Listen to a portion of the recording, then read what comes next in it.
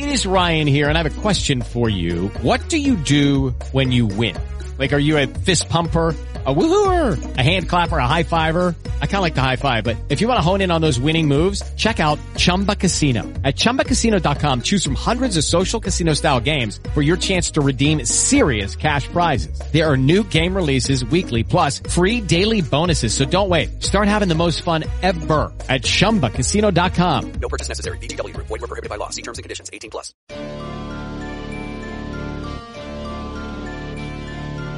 Are you searching for the best in online black radio? Then go to blacktalkradionetwork.com, helping you filter through the noise. Real talk, black talk.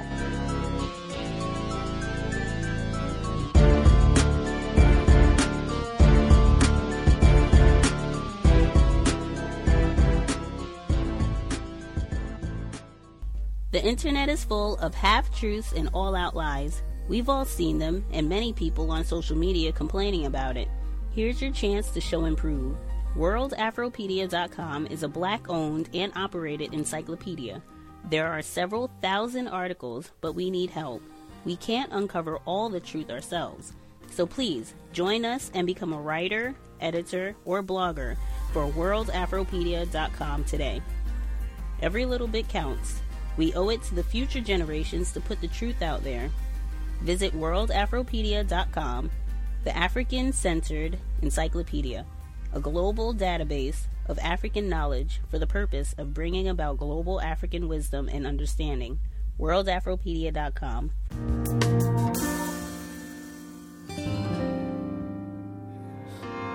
Oh, I'm lost somewhere between Jack Daniels and Jesus.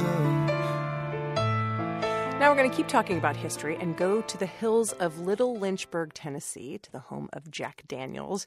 And as part of the whiskey's 150th anniversary, the company is highlighting some of the lesser-known stories, including how a former slave played a key role.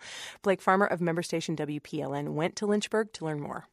Each year, 300,000 people find their way off the beaten path to visit the Jack Daniels distillery. Y'all get in here now, shake hands with Uncle Jack. Here you go. Come and get it. Open your mouth. Visitors whiff the potent 80-proof air as a tour guide flaps this giant lid of a mellowing barrel 2 stories tall. Deborah Bevel is from Lubbock, Texas, and she's soaking it all in. This has been a 2-year planning vacation for me to come here and see where my boyfriend came from. Your boyfriend's from Lynchburg? No, my boyfriend's Jack Daniels. A joke, though I was slow to get it. But Bevel takes her drink of choice seriously. She's got Jack Daniels bottles tattooed on her upper arm. She only takes it straight to honor the history. Before this tour, Bevel knew the high points. Jack Daniel leaves home as a young teen, goes to work for Dan Call, ironically a pastor, ends up helping with his whiskey still. But she hadn't yet heard about Nearest Green, one of the pastor's slaves. Even Green's descendants were kind of in the dark. My mother said something to me about it when I was real small, but I didn't think nothing about it back then, you know. This is Claude Eady, a 91-year-old relative of Nearest Green who himself worked an entire career at the distillery. He's looking through some old photos from the 1940s when they made whiskey the very same way they do today, running it through charcoal made on site. You run the whiskey in the top and they come out the bottom. It take a long time for it to go through that charcoal. This method of mellowing probably wasn't some kind of Green family recipe. Everyone in these hills was making it the same way, says Jack Daniels company historian Nelson Eddy. There were so many people distilling whiskey, and charcoal mellowing was common to this area. Really, Eddy isn't sure what Nearest Green's role was. Corporate record keeping in 1866, not what it is today. So there are lots of blanks to fill in. There's a lot of mystery there. We don't know exactly what he taught Jack, but we do know that Jack had a great deal of respect for that family, because I think the best part of this story really is the photograph that hangs in the old office. There's Jack Daniel with a gray goatee around 1895, surrounded by his crew, including 2 African-American men believed to be the sons of Nearest Green. This photo is not some new discovery, and the fact that a former slave played a part in the origin story has been mentioned in books. So I asked Phil Epps, the director of Jack Daniels Global Marketing, whether this was an effort to create some racial diversity as a potential advertising angle. Yeah, that's definitely not the case, and we honestly don't see it as scandalous. We honestly just thought that, the 150th year is a great opportunity to tell some of those lesser-known stories, and this just happens to be one of them. Folks, we're going to head into the heart of the whole operation now. The real keepers of the Jack Daniels story are the tour guides. They have no script to follow, just a batch of tales to pick from, and not all are convinced that Nearest Green's role is worth mentioning. Ron Craig only talks about him if visitors ask. There is no hard truth. I can't tell you for sure exactly what everything was back in the day, and no one else can either. But increasingly, the Jack Daniels corporate office hopes the name of a former slave is weaved into the stories told to those who make the pilgrimage here each year. For NPR News, I'm Blake Farmer in Lynchburg, Tennessee. Run the jewels, jewels, jewels, jewels.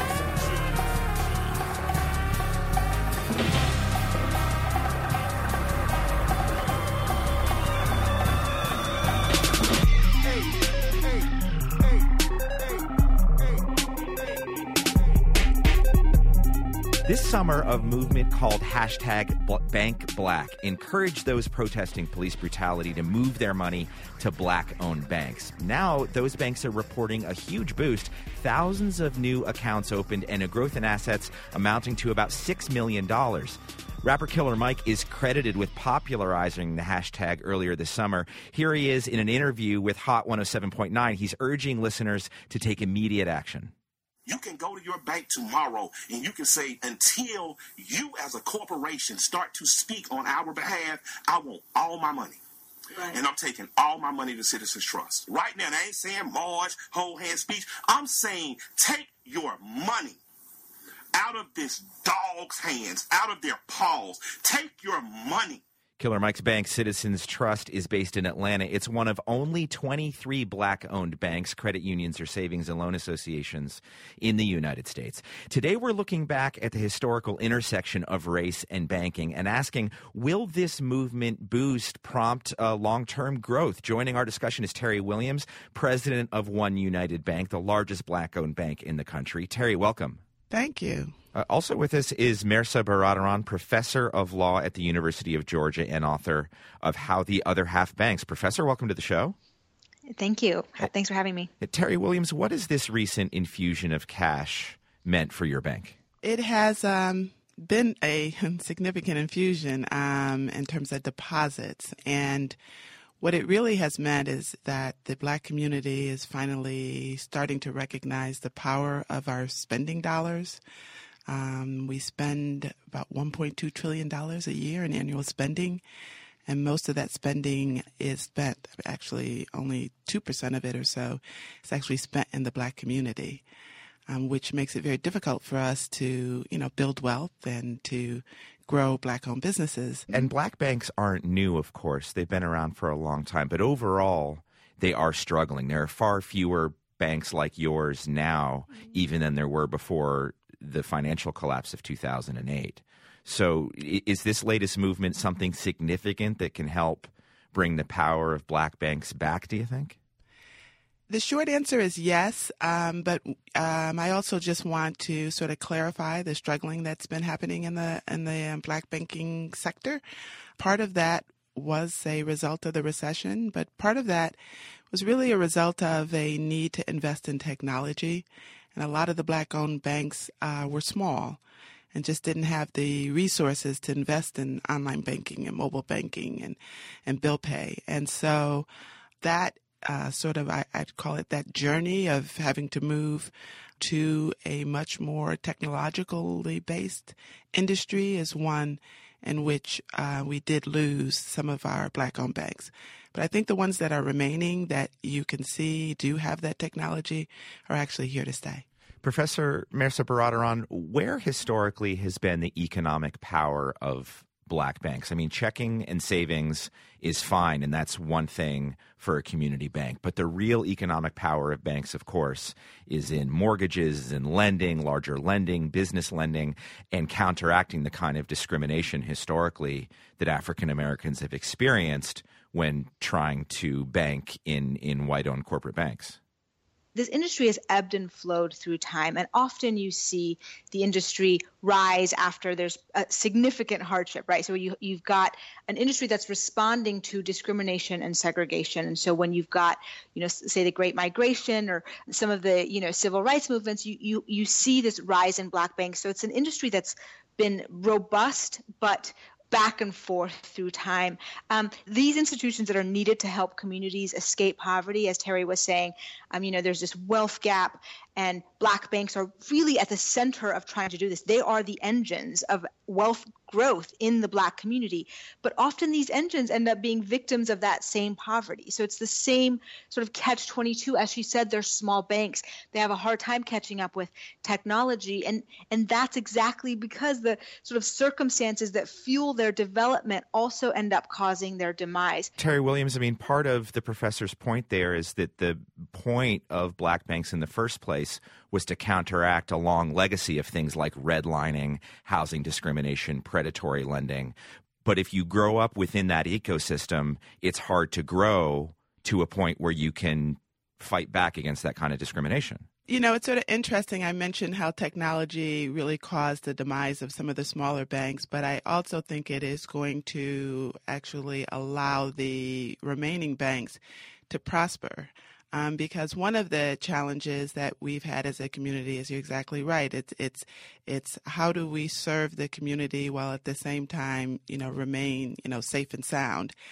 And one of the ways that technology helps that is that there are actually African Americans that don't directly live in the low to moderate income communities that we serve, whose deposit dollars could really help us serve those communities. And technology allows those individuals who are either African American or allies of the African American community to deposit money into these Black-owned banks, which gives us low-cost funding that allows us to do the type of lending that is necessary for these banks to grow. Right. This means that anyone who can read a hashtag from wherever they are or hear about one can get on the internet or get on an app and put money in your bank. Right. And it's, FDIC insured. Our rates are, competitive rates. And, as we always say to people, it's still your money, so it's not like it's a, contribution. It really is it's a deposit. But what it does is it provides lower cost funding to, Black-owned banks, which allows us to offer the lending services that we need to offer to these communities. Professor Baradaran, I wonder if infusions of $6 to $10 million like we've seen, while that's impressive, how far that really goes in a world where, Terry's bank is going up against Wells Fargo or Citibank, giant corporations. Is that a significant amount of cash in the real world? And how much more would this technologically driven movement need for a bank like Terry's or other Black banks to really start to compete in ways that make an impact in the community? The question I want to answer is, will these banks make a dent in the wealth gap? I think the answer is they will try, and they're the only ones trying, but that it takes a lot more than these banks. And just as an example, this is an industry that's been going since, like I said, the Civil War. Before Abraham Lincoln is assassinated, the month before he's assassinated, he signs into law the Freedmen's Savings Bank. That's the first Black bank, and it was Frederick Douglass was its president later. But, as it turned out, those funds just disappeared, right? And so throughout history, there's been these Black banks, many over time. There's 20 now, but before the Great Depression, there were 135 Black banks across the country, really robust sector. And what I've seen through studying these banks over time is that unless the bigger conditions change, unless we are not segregated, unless there isn't a wealth cap, these banks alone can't bridge that gap. So, Terry Williams, what's next for you and One United Bank? There's this movement. There's Bank Black, $6 to $10 million on the way in, some attention from your community and from the media. What's next?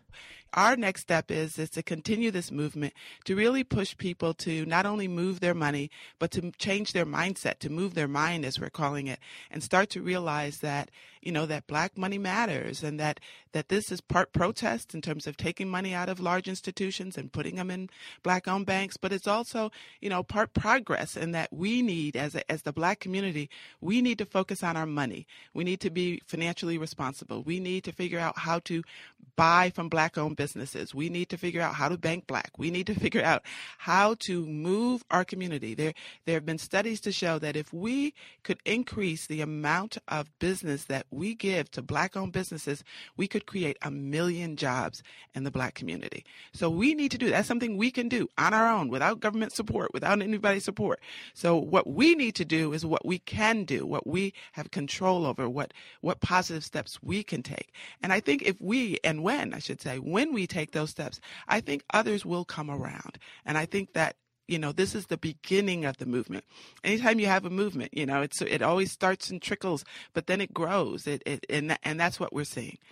Terry Williams is president of One United Bank, and Mirza Baradaran, professor of law at the University of Georgia and author of The Color of Money, A History of Black Banking, out in 2017 from Harvard University Press. Thanks to you both. Thank you. Thanks. This is Paul in Bountiful, Utah. My wife is black and I am white. We noticed that after a while, when we were taking in exactly parallel transactions involving the exact same bank accounts, we were being treated differently by the bank. My wife was always asked to come into the bank instead of completing the transaction in the drive-thru, and she was asked to show ID, whereas I was never asked to do either. Georgia,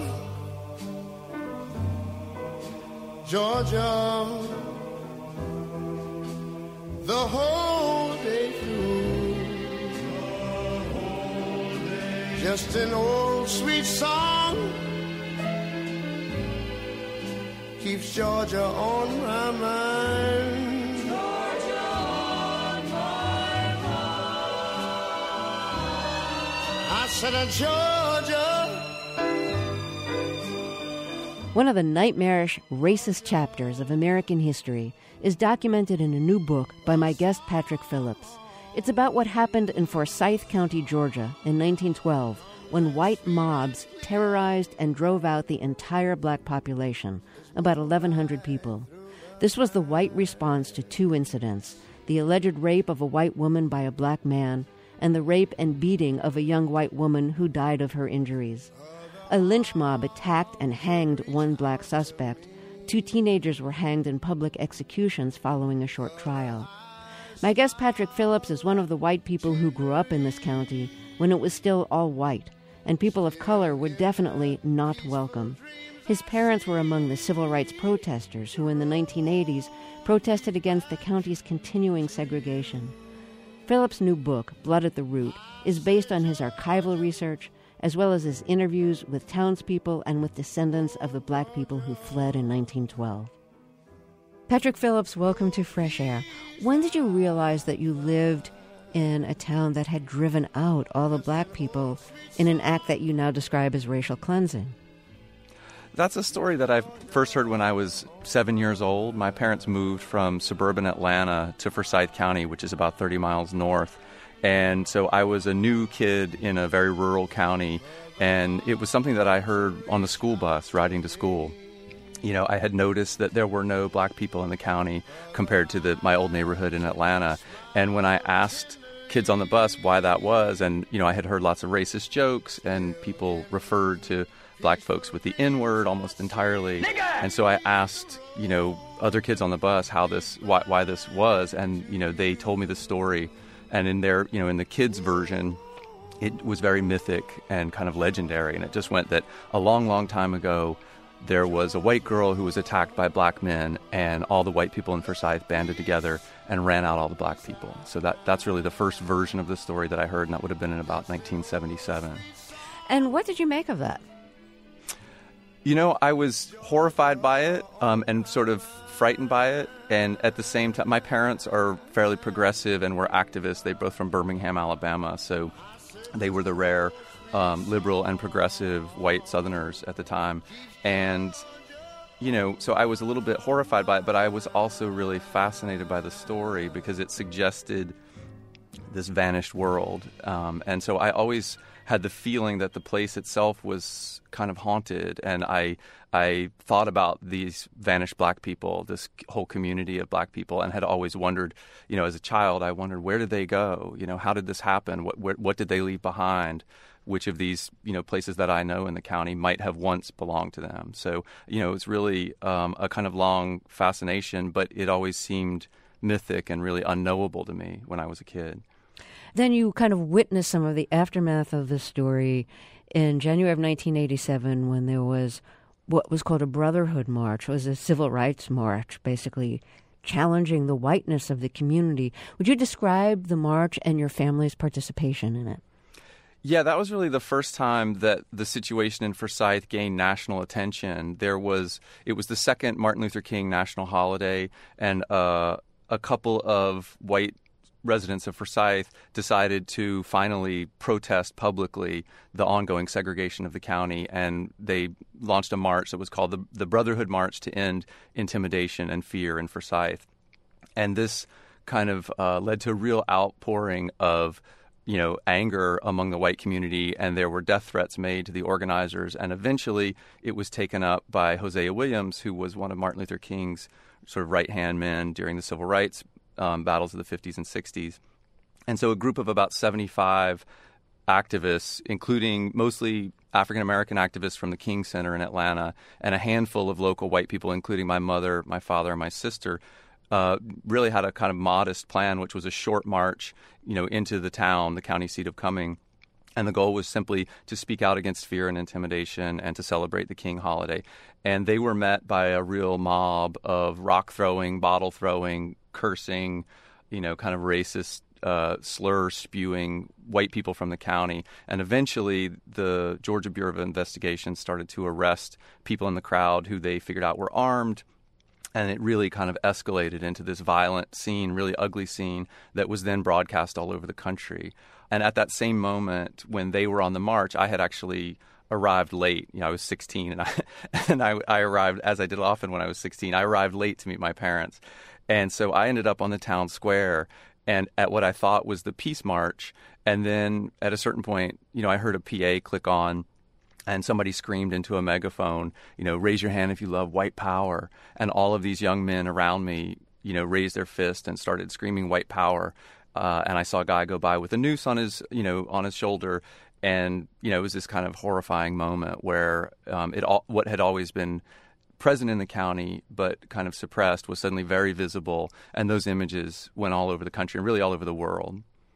Did you see neighbors who you recognized as part of this angry, violent, racist mob? We did not see any of our close friends from there, but I certainly knew faces. I saw faces that I recognized, people who went to the Forsyth County High School where my brother went. So a lot of familiar faces, yes.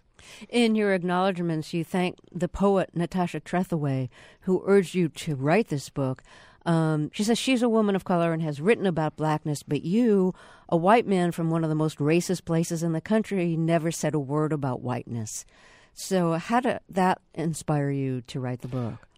That was the other really pivotal moment, I think, when I look back, because I had this fascination and this interest in the story, but, I had always felt reluctant to really wade into the subject of race, and I'm not proud of that at this point, but I had been kind of on the fence about all of this and resistant to taking that risk.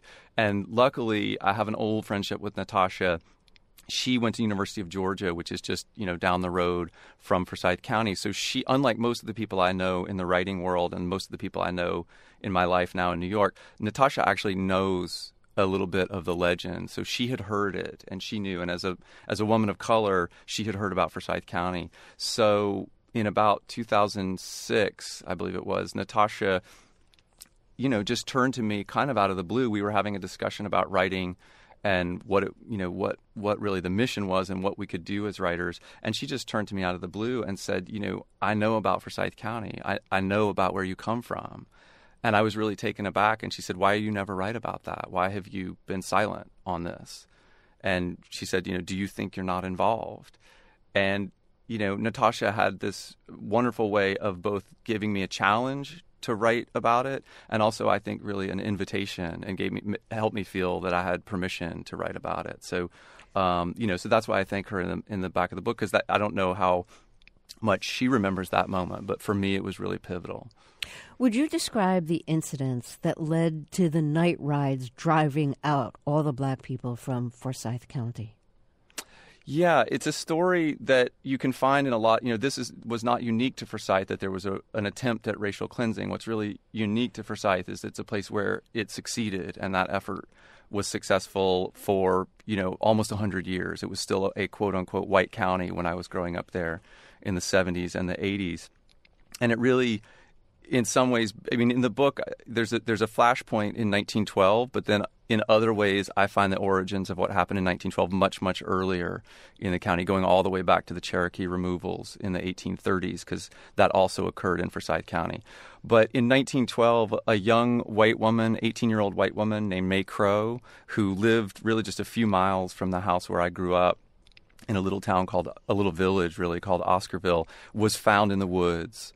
I believe it was September 9th, 1912, and she was beaten, and she had been beaten over the head, and she was bloody and unconscious, and at least the newspaper accounts were that she had been raped, and she was taken to her house and was in a coma for 2 weeks, and after 2 weeks she died of the injuries. And the day of her funeral, in fact, that night was the first reported night riding, and bands of white men gathered together, and they started trying to punish the entire black community for what they believed was, it was reported as a kind of black insurrection, was the phrase in the papers, and they believed was this a spree of rapes that was largely just a hysteria and born out of fear.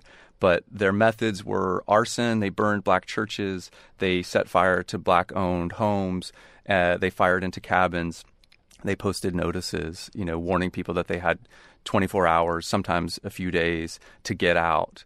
And over the course of September and October of 1912, this movement spread and ultimately succeeded. And 1,098 black residents are in the census of 1910, and virtually all of them were forced out of the county during that 2-month period. You said that there was this belief that there was a spree of rapes, of black people raping white women. Was there a spree of rapes? This was another thing that I did not know about until the research. I had heard about May Crow. It turned out the week before, there was another young woman named Ellen Grice, who the papers said, quote, awakened and found a Negro man in her bed. And so this actually led to the whipping on the town square and the near lynching of a man named Grant Smith, who was an African-American minister and, prominent preacher in the black churches of the county.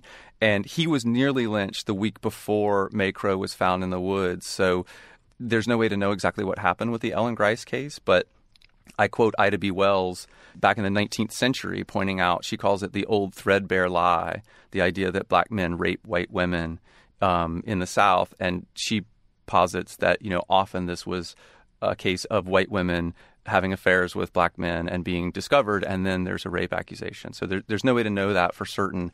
But essentially there was a story from Ellen Grice that she had been attacked, and then a week later May Crow is found. And all of that led to this kind of widespread belief that the whites of the town were in the midst of a black rebellion. There was this fear of a race war. That's right. Yeah, that's the phrase that's used a lot. And only a few months earlier in a town called Plainville, Georgia, there had been a shootout, again stemming from really trivial stuff, where a black boy and a white girl were picking peaches, in the same peach orchard. And apparently there was some kind of dispute. And before you know it, there was an attempt to lynch some black men in Plainville. And when they fought back and fired back, it led to a posse kind of cornering them. And there was a real shootout, and the sheriff of that town, the white sheriff, was killed in the gunfight. So all of this was, part of this environment of fear and hysteria and a certainty among the white community that if they didn't do something, then the black people of the county were going to rise up. How many black people were arrested for the rape and beating of May Crow? So there were waves of arrests, and the way that the newspapers referred to it was very telling. They talked about the sheriff and his deputy going out and, quote, rounding up suspects. And that's really, when you follow the newspaper articles and trace this sort of hour by hour, day by day, which is what I tried to do, you just see that it's a little bit haphazard in that they go out to Big Creek, the place where Ellen Grice lived, and simply arrest the first young black men they find. And then a similar thing happens after May Crow's body is discovered. Eventually, really 4 people were arrested. A man named Rob Edwards, his wife, Jane Daniel, her brother, Oscar Daniel, and their cousin, a 16-year-old boy named Ernest Knox. And eventually, after he's arrested, Rob Edwards is dragged from the county jail by a mob of whites. There's the deputy, a guy named Gay Loomis, tries very hard to stop it. It seems very clear that the sheriff really enabled this abduction from the jail. He went home at the key moment and said he had no idea that it was going on. But eventually Rob Edwards was dragged from the county jail. He was beaten with crowbars. Somebody put a noose around his neck. The mob dragged him around the town square. And this is a town square, where I marched in the Little League parade and where I, bought my first baseball glove and stuff. They dragged him around the town square, and eventually he was hoisted up on, to the yard arm of a telephone pole. And hundreds of people joined in and fired into his corpse. So this was, this lynching was really almost the immediate reaction to the jailing of Rob Edwards. And he was known as, quote, Big Rob. He was a very large man and, seems to have been targeted because he lived out in Oscarville, where May Crow was from, and had been, seen in the area on the day. Is about as definitive as the evidence was. So he was lynched by the mob, and then the 2 boys, Ernest Knox, 16, and Oscar Daniel, 18, were arrested and eventually tried in a one-day trial. Both trials happened on a single day. And then they were hung just outside of town at a hanging that became a kind of almost like a country fair. It became a big celebration day, and 5,000 people came out and watched the execution of these 2 boys. Was anybody prosecuted for the lynching of Rob Edwards who was not tried? Yeah, there's no evidence of any arrest, indictment, prosecution of any of the crimes committed in the entire, in the entire history of this racial cleansing, from the whipping of Grant Smith the week earlier to the lynching of Rob Edwards to eventually the burning of churches, burning of sharecroppers' cabins. I found no records of any arrests or prosecution the entire time. So we're talking about 1,100 African Americans who were driven out of Forsyth County, Georgia, right? That's right. So what happened to the things they left behind, which included homes, belongings, animals, crops? Yeah, and especially land. There are a lot of reports of people's belongings just simply being burned. There's a guy named A.J. Julian who was a personal friend of the governor and lived in North Georgia. And he wrote a letter to the governor describing how the mobs visited one family, and they first went up to the house, made sure there were no young men present. And when they figured out it was only the women and children, they went up and drove them out, apparently into a rainstorm. And A.J. Julian's letter says that after they were gone, they burned their household, quote, dogs and all. They shot the dogs. They dragged all the furniture out into the yard and set fire to it. So I think that was very common. There's another report in The Crisis, which was the magazine that W.E.B. Du Bois edited for the NAACP. And they sent a reporter down who was one of the only points of view on all of this from outside the South, a guy named Royal Freeman Nash. And he also reported on them burning everyone's belongings afterwards. The more complicated issue is the land. And, it seems that there were people who managed to sell their land. I think, according to Royal Freeman Nash, a lot of times at very depressed prices, given their situation. They were completely vulnerable to very lowball offers and often just would get whatever they possibly could for their land. And there are a few people who sold for a third of what they had paid for the land just a few months before. And then even more troubling is this issue of adverse possession, which is common law in a lot of places in America. And in Georgia, adverse possession states it's a law meant to help people make use of abandoned land. And so over the years that followed, a lot of white citizens simply went down to the county courthouse, started paying taxes on a lot that abutted their own, which had previously been owned by a black property owner. And then after 7 years, they could apply for title to the land. So the white people not only drove out the black people, they also took the land that the black people owned. This is something that was hotly disputed in 1987. So after the marches, there was a commission created by the governor, Joe Frank Harris, and the state's attorney general at the time, a guy named Michael Bowers, looked into this land question, and he concluded at the time that there was not enough evidence to support the theft of land. In the years since, there's a journalist named Elliot Jaspin who's also looked into this, and I looked into all of the same records that Jaspin looked at, and I think there's plenty of evidence that there were black property owners who never sold and whose land eventually just appears in another transaction. So in a way, I had always imagined that the land thefts happened at gunpoint, in a kind of Hollywood way. In reality, it looks like it happened with a wink and a nod, with a county clerk who probably noticed a gap in the title history and simply approved a sale anyway. So it was something that happened very, very, I say in the book, it happened very quietly and one fence post at a time and one transaction across a counter at the county courthouse at a time. 20 years ago today, Tupac Shakur died. The rapper, actor, and activist was 25 years old. I gotta say, it feels like, number one, he was much older than that when he passed, and number two, this happened a way longer time ago. Anyway, it was a Friday, and I remember that weekend was a major love fest for the artist who represented Los Angeles so thoroughly. Now, in a couple months, a movie is coming out about his life called All Eyes on Me. I must say, I'm a tad concerned that we have biopic fatigue in the hip-hop community. There's so much footage out there that it seems that everyone and their mom from rap's golden era has a movie about them. But Tupac is different. There's a cottage industry of conspiracy theories about his death, and he released more music posthumously than when he was alive. His legacy is a delicate one for many devoted fans. Let's hope this film about his life can get to as wide of an audience as Shakur's career surely would have. I'm Clinton Yates, and that's my take. America, America, God said it is great, shall be. Thank you, Jeff. It is a story you'll see only on Cleveland 19 News. An African-American football player at Brunswick High School is taking a stand on what he calls racial injustice. He decided to sit during the national anthem at a recent football game. Yeah, but things got out of hand when other players started writing racial slurs directed at that player because he refused to stand. Now the school is investigating. Harry Boomer has this Cleveland 19 exclusive tonight. He joins us live. Boom. I am at the Brecksville Broadview Heights High School. There's a game here between Brecksville, Broadview Heights, and Brunswick. And in the spirit of Colin Kaepernick and others, 16-year-old Rodney Axon took a stand by protesting racial slurs he heard in his own locker room. What's wrong with this picture? The national anthem is being played, but neither team was on the field to hear it. Rodney Axon was not going to stand out of protest because of a previous incident. There was a few players in the locker room saying, we're going to use the N-word with a hard R tonight. And they didn't know my son was in the locker room. So at that time, he came from where he was at in the locker room and approached those guys and said, excuse me, what do you mean by that? They said, well, this don't include you. You stay in Brunswick.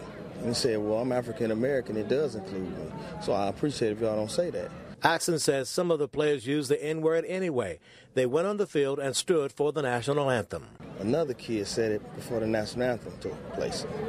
So he kneeled down, took a knee, and prayed, along with two other kids that's on the team. The backlash against Rodney has been vile. He said things, called him a worthless N, and that upset him at that time.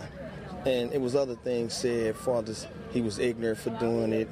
You know, he's making black people look worse than what they already are. Rodney carries a 3.5 GPA, the highest on the team. You know, did a lot of things in life to get to where we have to get to make sure our family was safe. And I thought moving to a community like Brunswick, we'll be safe. You keep away from gun violence, then you come out here and have to deal with racial things.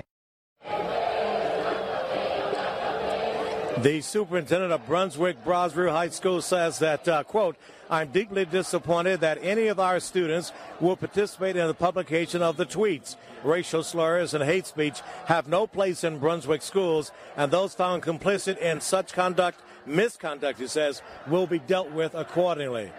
Live at Brecksville Broadview Heights, Harry Boomer, Cleveland 19.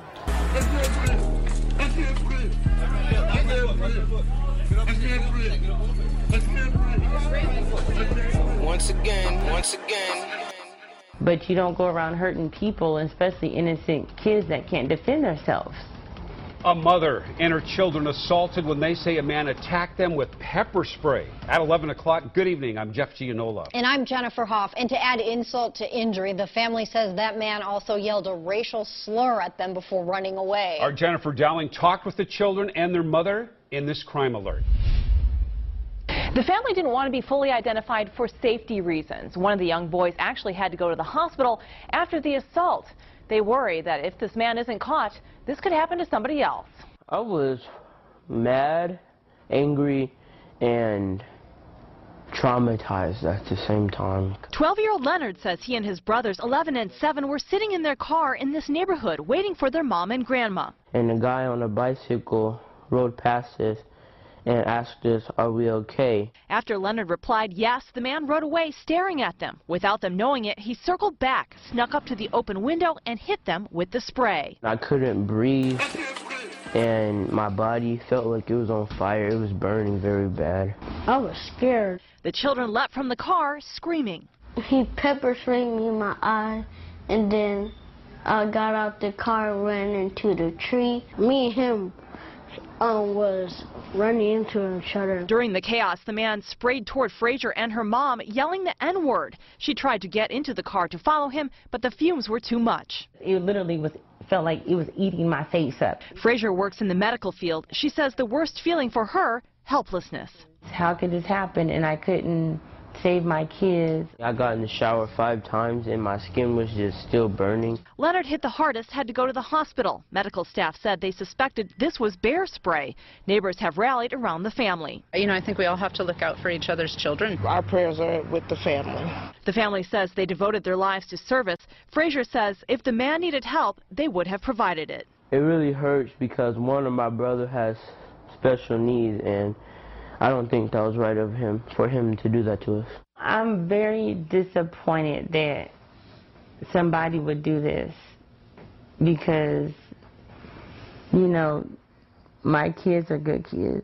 Frazier says her insurance company says her car may now be a total loss. If you know who may have done this, make sure to contact Portland Police. Moving niggers north, moving niggers north. If they don't like our southern ways, then move them niggers north. And not just racism and hate crimes, but charges of murder and arson. Tonight, we have exclusive details. 2 people have been arrested for spray painting swastikas and racial slurs on a home in the East Bay. They're also being charged with conspiracy to commit murder, torture, and arson. It happened last week in Antioch. NBC Bay Area's Elise Kirshner is at the courthouse in Martinez with the inside story. Elise.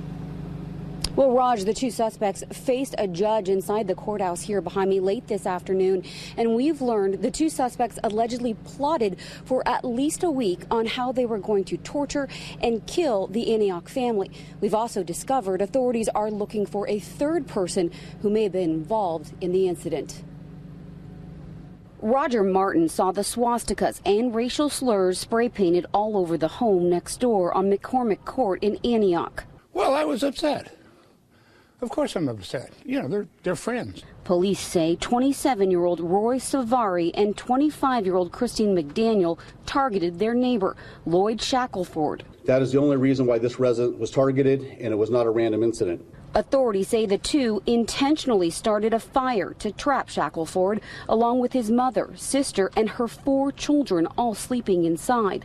Surveillance video shows 3 Molotov cocktails being thrown at the home in the middle of the night last Wednesday. Racial slurs that were painted on the house. No one was hurt, but according to court documents, the 2 started plotting to murder and torture the family at least a week before the hateful vandalism. Cell phone records show on September 1st, Roy texted Christine, "I have a rope and you got the tree." She responded, "I've got the cross and some matches." Darn right want to torture an N-word with me. Victoria Adams with the NAACP says it's hate that cannot be tolerated. I don't know why they did what they did. However, it is a crime of hate. So it is not acceptable. They're good people. We like them, and we're glad and hope they stay. I hope they don't feel threatened. And some of the charges against the suspects include attempted murder, torture, and arson, as well as hate crime enhancements. Now, they are being held at the county jail here. We did request a jailhouse interview with them both. They denied our request. Reporting live from Martinez tonight, I'm Elise Kirshner, NBC Bay Area News. Okay, thank you, Elise. And now, a word from the president. Damn, it feels good to be a gangster. Donald Trump spent today working with fresh material to make his case against Hillary Clinton. He was largely quiet about Clinton's recent health issues, but is pressing his opponent over these comments from a fundraiser Clinton held on Friday night. You could put half of Trump's supporters into what I call the basket of deplorables. Right? The racist, sexist, homophobic, xenophobic, Islamophobic, you name it. NPR's Scott Detrow is in Asheville, North Carolina, where Donald Trump spoke to supporters this evening. And Scott, what else did you hear from Donald Trump today? Well, Trump has really taken this and made it fit into the message of his campaign, and that's the basic argument that Hillary Clinton looks down on all of Trump's supporters. Trump, and he's been saying this for a while, says he's the one in the race standing with average people. He calls them the voiceless, and he's arguing Clinton really despises these voters and is the candidate for the establishment and the elite. This evening, Trump actually invited about a half dozen supporters on stage with him to respond to what Clinton said. We are going to make America great again, and Hillary needs to take a nap. Do I look deplorable? No. What? I am a wife, a mother. I work full time, and I am voting for Donald Trump and Mrs. Clinton. You can go home. That was one supporter whose name we haven't been able to catch yet. But Trump basically is arguing that Clinton is the elite candidate. He's there for the people. Now, Hillary Clinton has said over the weekend that she shouldn't have quantified this statement by using the term half. But her campaign is fundamentally standing by the basic characterization of some Trump supporters, right? Absolutely. And in fact, they seem to be happy to have this conversation.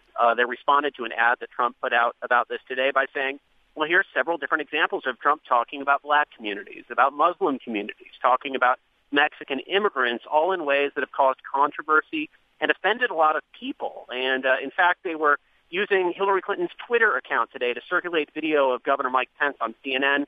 He was asked whether he called David Duke, that's the former Ku Klux Klan member who's endorsed Donald Trump, deplorable. Pence said he doesn't want Duke's support, but he's not in the name-calling business. That was a clip the Clinton campaign was sending around. So all in all, they seem happy to have this conversation, even if it seems to have played directly into Trump's hands in terms of the line that he's been talking about for months now. Now, there's been a lot of discussion over the candidate's health since Hillary Clinton fell ill at that 9/11 commemoration in New York yesterday. And her campaign is promising to release more detailed health records. I mentioned that at the beginning that Donald Trump has been quiet about this, but has he been asked about it today? He was asked a couple times during cable news appearances this morning. He said that basically he wants Hillary Clinton to get better. He wished her well. But, you know, he's been raising questions about Clinton's health for months now. Here he was on CNN in March. I think she doesn't have the stamina. You watch her life. You watch how she'll go away for 3-4 days. She'll come back. She'll go. I just don't think she has the stamina. You know, and this had been a drumbeat from the Trump campaign for months. And they weren't talking about pneumonia there. They were talking about broader health problems, or insinuating them at least. Lastly, Donald Trump's health records. Has he said anything more about his own?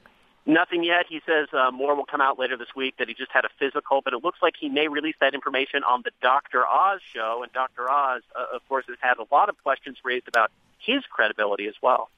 NPR's Scott Detrow traveling with the Trump campaign in North Carolina. Thank you. Thank you. Canada. We should move to Canada.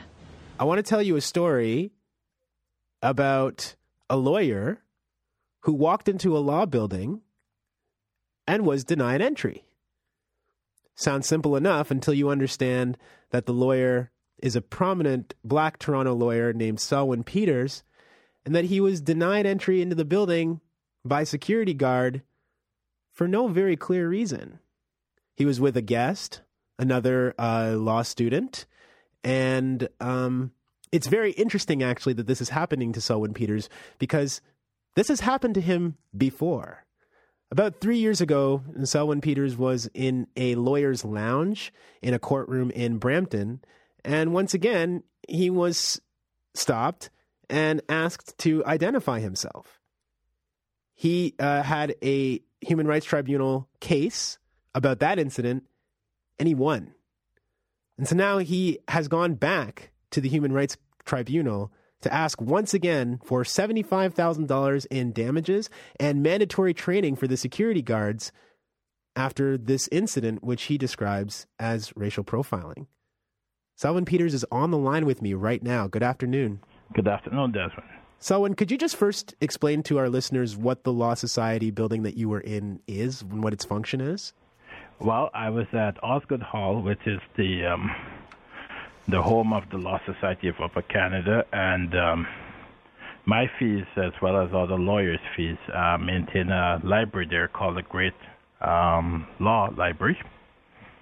Plus, there's Convocation Hall, and there's conference facilities, and the lawyers. There's a lawyer's lounge and locker room.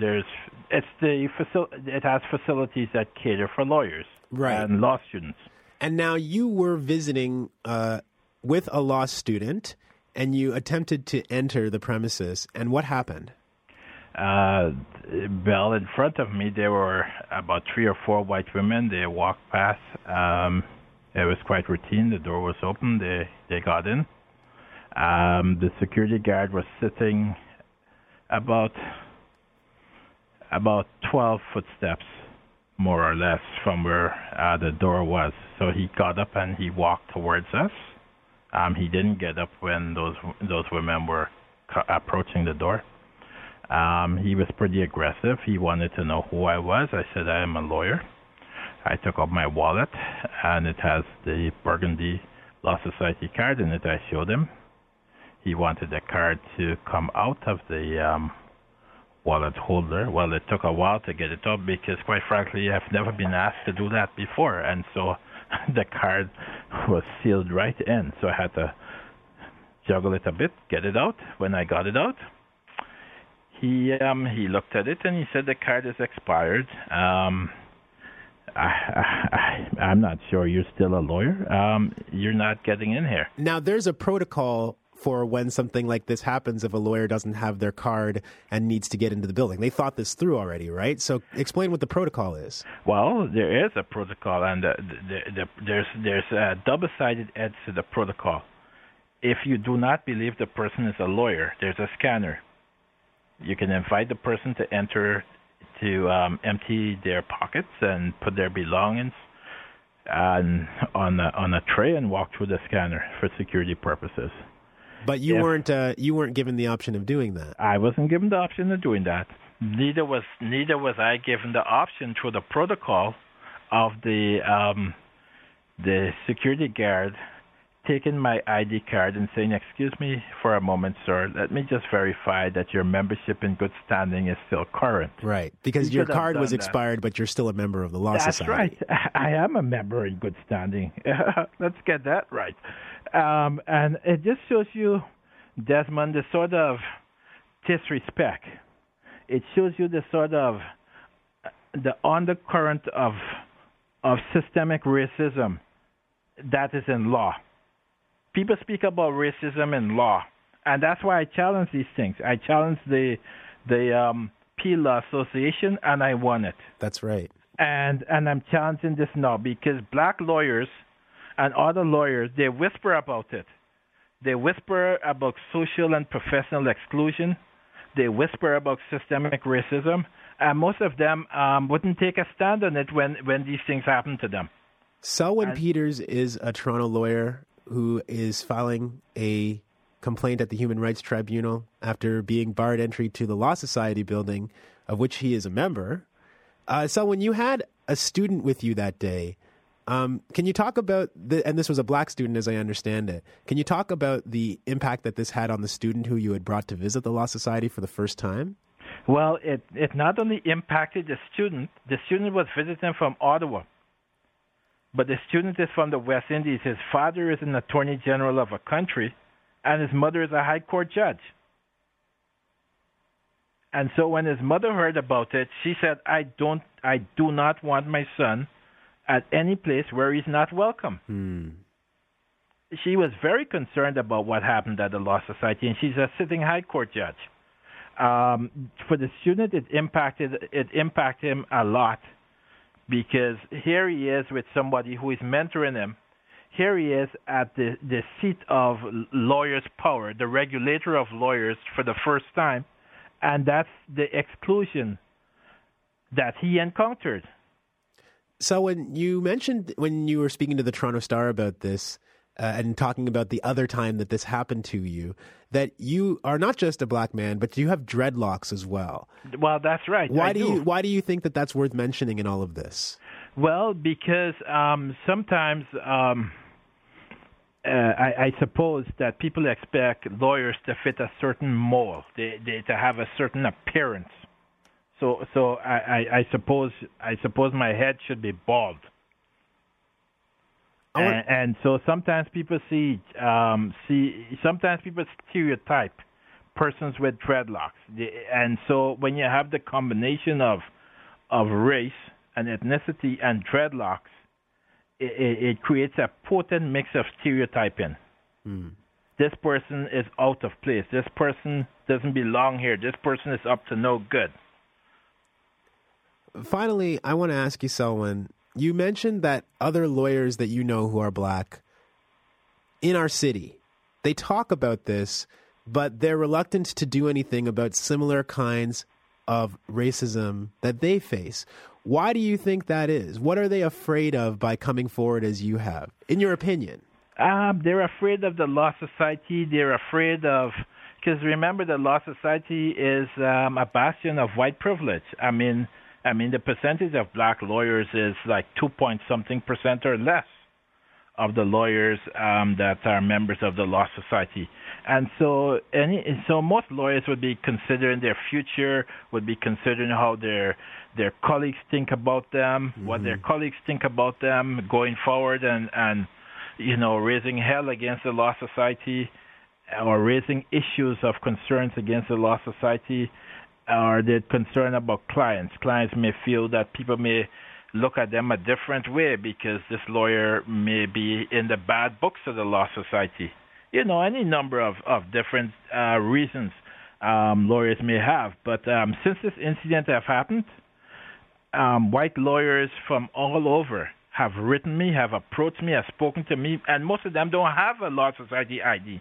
This ID card that they spoke about is not something that's mandatory. It's encouraged. Selwyn, we're going to keep following your Human Rights Tribunal complaint, and I want to thank you for taking some time out of your day to speak with us.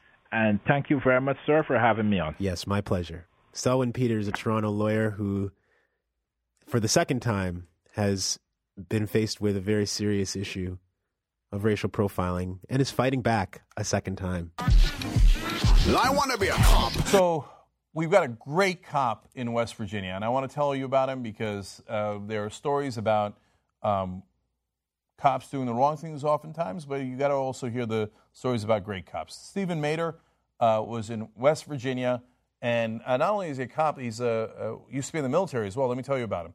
He grew up in Weirton, West Virginia, graduated from Weir High School, married his high school sweetheart 5 years ago, and was raising two small boys, now ages 4 and 1, in the city when he got the job as a police officer after serving 4 years with the Marines, including a tour in Afghanistan.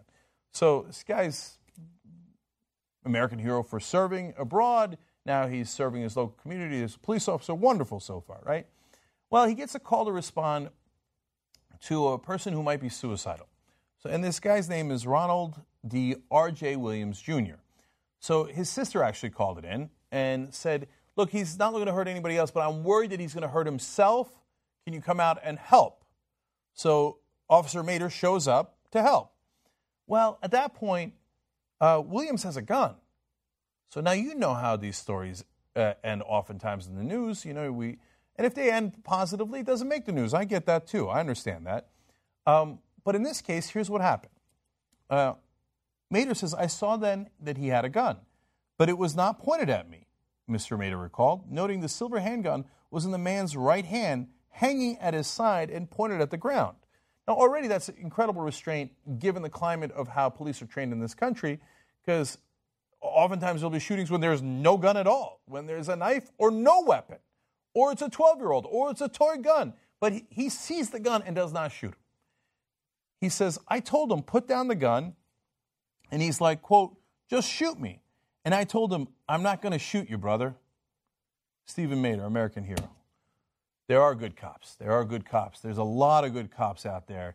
And, you know, I've talked to a lot of cops on this show who say, for example, some that have military training, like Michael A. Wood Jr., he says the military training actually helps you. And Mader also talked about that. He said when he was in the Marines, you're going to do a tour in Afghanistan. You can't assume that everybody's a bad guy, because then you go shoot up civilians, you're going to have more trouble, they're going to hate you, and you're going to be in more danger. No, you've got to analyze the whole situation, and they train you on that. And he uses police academy training as well. Wonderful, good story so far. By the way, wait, it's not over. He says, then he starts flicking his wrist to get me to react to it. I thought I was going to be able to talk to him and de-escalated. I knew that it was a suicide by cop situation. Okay, the guy's got it perfectly analyzed. All right, wonderful.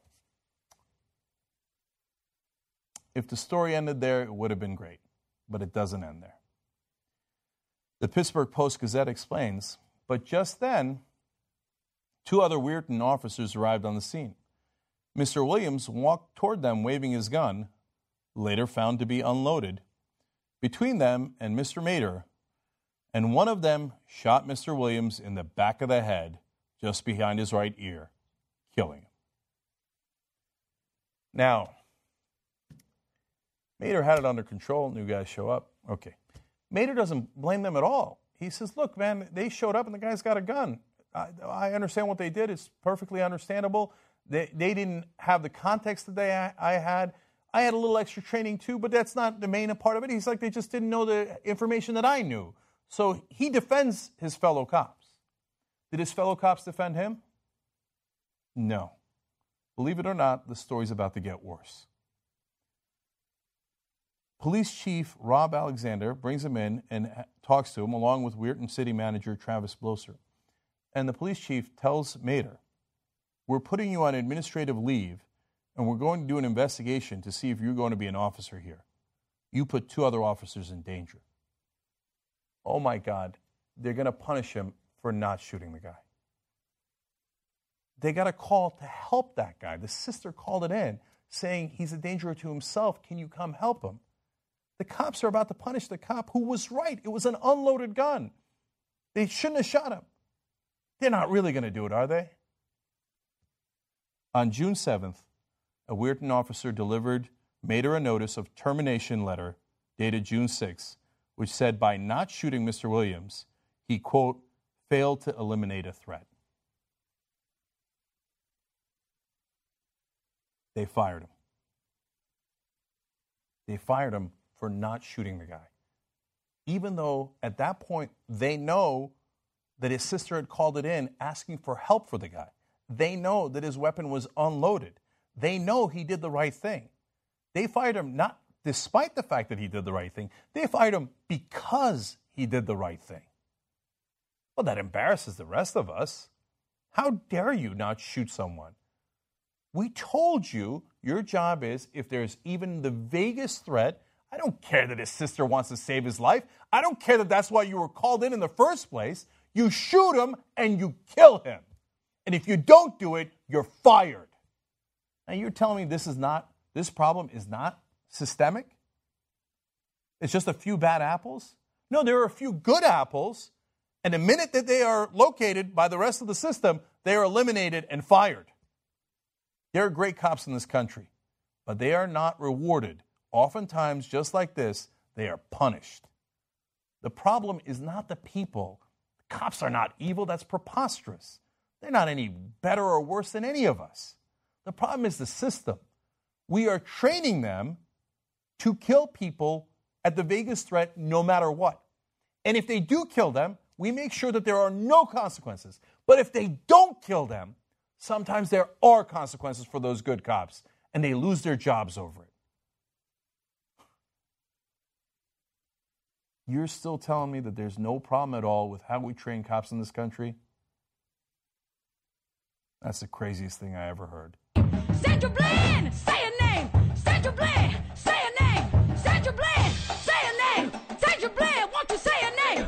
Begin this morning with some breaking news in the Sandra Bland case. There's been a settlement reached between Waller County officials and the Texas Department of Public Safety. I got a call last night from Bland family attorney Cannon Lambert with regards to this case. We, of course, are about to get him on the phone in just 1 second. You might recall Sandra Bland, a Chicago woman who was in Prairie View, Texas, where she was driving on campus there to start a new job in that particular city when all of a sudden she was pulled over by a Texas Department of Public Safety trooper. That particular trooper pulled her over, and then when he asked her to get out of her car, to actually put out her cigarette, that's when he then said, get out, and began to arrest her. You're watching the video here. This is the video that took place there when she was in jail, taken to the jail. Supposedly, the folks in the jail were supposed to check on her every hour per the law there, but they actually didn't. And so then her body was then found there in her jail cell. The medical examiner ruled that Sandra Bland died of a suicide. Her family sued Waller County. They also sued officials with the state. That officer, Brian Encina, he actually was fired by the Texas Department of Public Safety, but the grand jury declined to indict him in Prairie View. They actually, there's a memorial there. These are photos that I actually shot when I was in Prairie View just a couple of weeks ago. This is the spot where Sandra Bland was actually arrested. You also see, again, there are photos out there. There are photos out there as well. Also, Prairie View A&M created a Sandra Bland Parkway on that street where she was actually discovered, where she was actually arrested at Sandra Bland Parkway. And they also plan on building a park there in Prairie View as well. And so it looks like now we have Bland family attorney Cannon Lambert as well as Sandra Bland's mother as well. Cannon, first of all, thank you for joining us. So please explain to us, Cannon, what is the breaking news in this case that you called me about last night? Well, listen, I have to tell you, we're happy to report that we were able to bring a resolution that Ms. Geneva was happy to be a part of. This is a real warrior that's sitting next to me. One of the things that she made sure of is that she demanded that there were three basic changes that had to take place associated with this settlement. One, first and foremost, they're going to be using electronic wand systems at that jail so that no more falsification of records can ever take place. And that's all because of her. But in addition to that, they're going to make sure that they have nurses on staff that are going to be there at all shifts. And then in addition to that, they're going to be looking to approach legislators to try and bring about some substantive change that we're going to be a part of as well. Geneva, well, first of all, was there also a financial settlement with Waller County in the state of Texas? Yes, there was. Yeah, we were able to resolve the case for $1.9 million in total. The $100,000 is from DPS, which is the maximum under state law by the TTCA that the DPS is able to provide. But then the $1.8 million will be coming from Waller County, the jail. Geneva, your thoughts about this? It certainly has been very difficult for you and your family. There's so much attention all across the country on this particular case as well. Why was it so important for you not to solely have a financial settlement, but to have these other changes? Number one, I want to say good morning, Roland. Thank you for having us on. And I want to say the blood still works. I'm excited about what God has done here. The importance for me was the fact that all across the nation, nobody has been addressing these debts that have been occurring. And so it was important that we have something put in place to say, no, we're not going to operate with business as usual anymore. No, we're really going to make some real changes that we know will make a difference in the lives of many others. I can't bring Sandy back. She's not coming back, but I got to tell you, there will be lots of lives saved and changed with this new agreement. There are other cases all across the country where individuals have died in local jails. Are you also looking to try to make this a national initiative as well? I mean, you made it clear that that as a result of this, you now be speaking for Sandra. Are you hoping that other states will require these sort of requirements in their local jails? I am not hoping only. I am praying feverishly, and hopefully this will be a nationwide effort. And I say that because nationwide we've been losing lives for a very long time. So why not have it a nationwide effort to change the way that we do things? This is not, absolutely. Yeah, absolutely. This is absolutely. Not the end. This is the beginning. This is the beginning. Yeah. Yeah. I'm excited this morning. God is good. Oh, but God works in mysterious ways. Is that a real gun? It's a toy gun. Columbus police and the city's Old Town East neighborhood are coming to grips with the tragic news that a white police officer shot and killed a black 13-year-old boy. Officers say Tyree King was a suspect in a robbery and had a gun.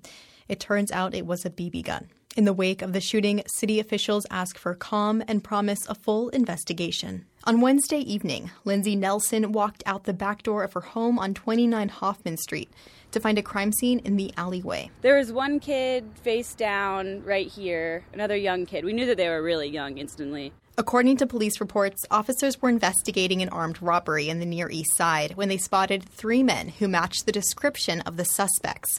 When officers approached the men, Tyree King and one other suspect ran. Officers followed them to the alleyway, and police say when the officers attempted to take them into custody, King drew what officers suspected was a gun from his waistband. That's when one officer shot King multiple times.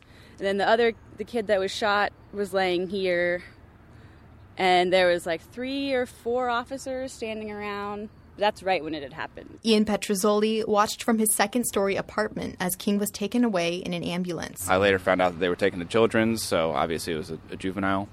And then woke up this morning and saw that it was a 13-year-old boy who was carrying a BB gun. King was pronounced dead soon after he arrived at Nationwide Children's Hospital. At a press conference at City Hall, Police Chief Kim Jacobs showed an image of the BB gun that was recovered from the scene. Our officers carry a gun that looks practically identical to this weapon. As you can see, it looks like a firearm that could kill you. Police say Officer Brian Mason fired the fatal shots. A 9-year veteran, Mason is white and was recently transferred to the neighborhood. Columbus police confirmed that Mason was involved in another fatal shooting in 2012. Jacobs promised a full investigation and a referral to County Prosecutor Ron O'Brien. We want as quick an investigation as possible if it's thorough. When Pastor Frederick Lamar at the Missionary Baptist Church heard about King's death, he made a visit to the home of King's grandmother. And I just gave her a hug and just held her for about 5 minutes. After working for 20 years on the city's south side, Pastor Lamar says he's grown accustomed to supporting families like the Kings who have lost a child to gun violence. They're just broken. They're broken, crying, just everyone just sitting around grieving. Columbus Mayor Andrew Ginther, while showing support for police officers, promised a full investigation. He said King's death is unacceptable. With such easy access to guns, whether they're firearms or replicas, there is something wrong in this country, and it is bringing its epidemic to our city streets. And a 13-year-old is dead in the city of Columbus. The group, the People's Justice Project, has raised questions about the shooting and police training. Group organizer Tammy Alsada. And so before you get to shooting a child down because he's got a BB gun in a state that it is lawful to carry a weapon, then what are we talking about? And then justice for who? According to police, there is no known footage of the shooting at this time. Ginther says this is an example of why police will be required to wear body cameras early next year. Esther Honig, WOSU News. Context of white supremacy. Gus T. Renegade in for another broadcast, hopefully to share constructive information on the system of white supremacy. Today's date, Saturday, September 17th, 2016. So I have been told. This is our compensatory call-in. Looking forward to hearing observations, counter-racist strategies things that stood out over the past 7 days. If you have commentary you would like to share, the number to dial, 641-715-3640. The code is 564-943 pound. Press star 6 if you would like to participate. The number to dial again, 641-715-3640. The code 564-943 pound. Press star 6 if you would like to participate. Feel free, if you would like to follow, we are on Twitter at Until Justice. Certainly you can find our Facebook page as well, but again on Twitter at Until Justice. You can email if you have a question, you get confused, you can't find something in the archives, email untiljustice@gmail.com, untiljustice@gmail.com. We will try to respond as soon as possible. With that, a few quick things I wanted to make sure I mention before we get started. Number one, the banking segment, and I'd be very curious to hear some of the thoughts, observations from listeners on this also. The bank black segment, I know we played a snippet dealing with that maybe a week or two ago. It wasn't that long, maybe within the last month. I'm pretty sure it was in the month of September, where Killer Mike, he's a musician. He was commentating a lot with Bernie Sanders' campaign earlier in the year. He has been encouraging black people, particularly in Georgia. I think he's an Atlanta resident in the Georgia area, to invest their funds in black banks. That's one of the things that we should be doing to work against racism, white supremacy. I was very eager to hear people's input on that. We had a sound clip dealing with that this week. I thought it was very interesting, particularly towards the end of that segment, where Mersra Baradaran, I hope I'm not mangling her name, but that looks like it's kind of in the ballpark of what her name is. But she was asked, this is a black author, professor, she was asked if the Banking Black campaign, if that will help with regards to the wealth disparity, racism, white supremacy, and economics. And she said the question that I would rather answer, or she said the question I would rather answer is not whether or not this is going to have a substantial impact with these banks competing against, giant corporations and what have you. The question I would rather answer, I'd have to go back to make sure I'm getting it correctly, but I think the interviewer, he asked how or if these Banking Black efforts, if that could really have a substantial impact, getting that $6 million influx of cash, if that would have a substantial impact against Wells Fargo and these other banking giants that are dominated by whites, obviously. And she said the question I would rather ask is about the wealth disparity. Is it going to have an impact on that? And I think the answer that she gave was no, which I thought was hugely important because I've been hearing this discussed quite a bit over the past month or so. I've heard a lot of commentary about black economics and how much money turns over in the quote-unquote black community. And I feel like frequently people are grossly overstating the amount of economic power that black people have. You can throw out all the cool statistics. I'm not an economist. I think that's, evident, anyone who's listened to the context of white supremacy. But my understanding, the amount of wealth that whites have, the amount of financial might that whites have, it is astronomical in comparison to what you're talking about with black people worldwide. I wouldn't care if you include all the black people on the planet and how much economic growth you say is happening on the continent or anywhere else.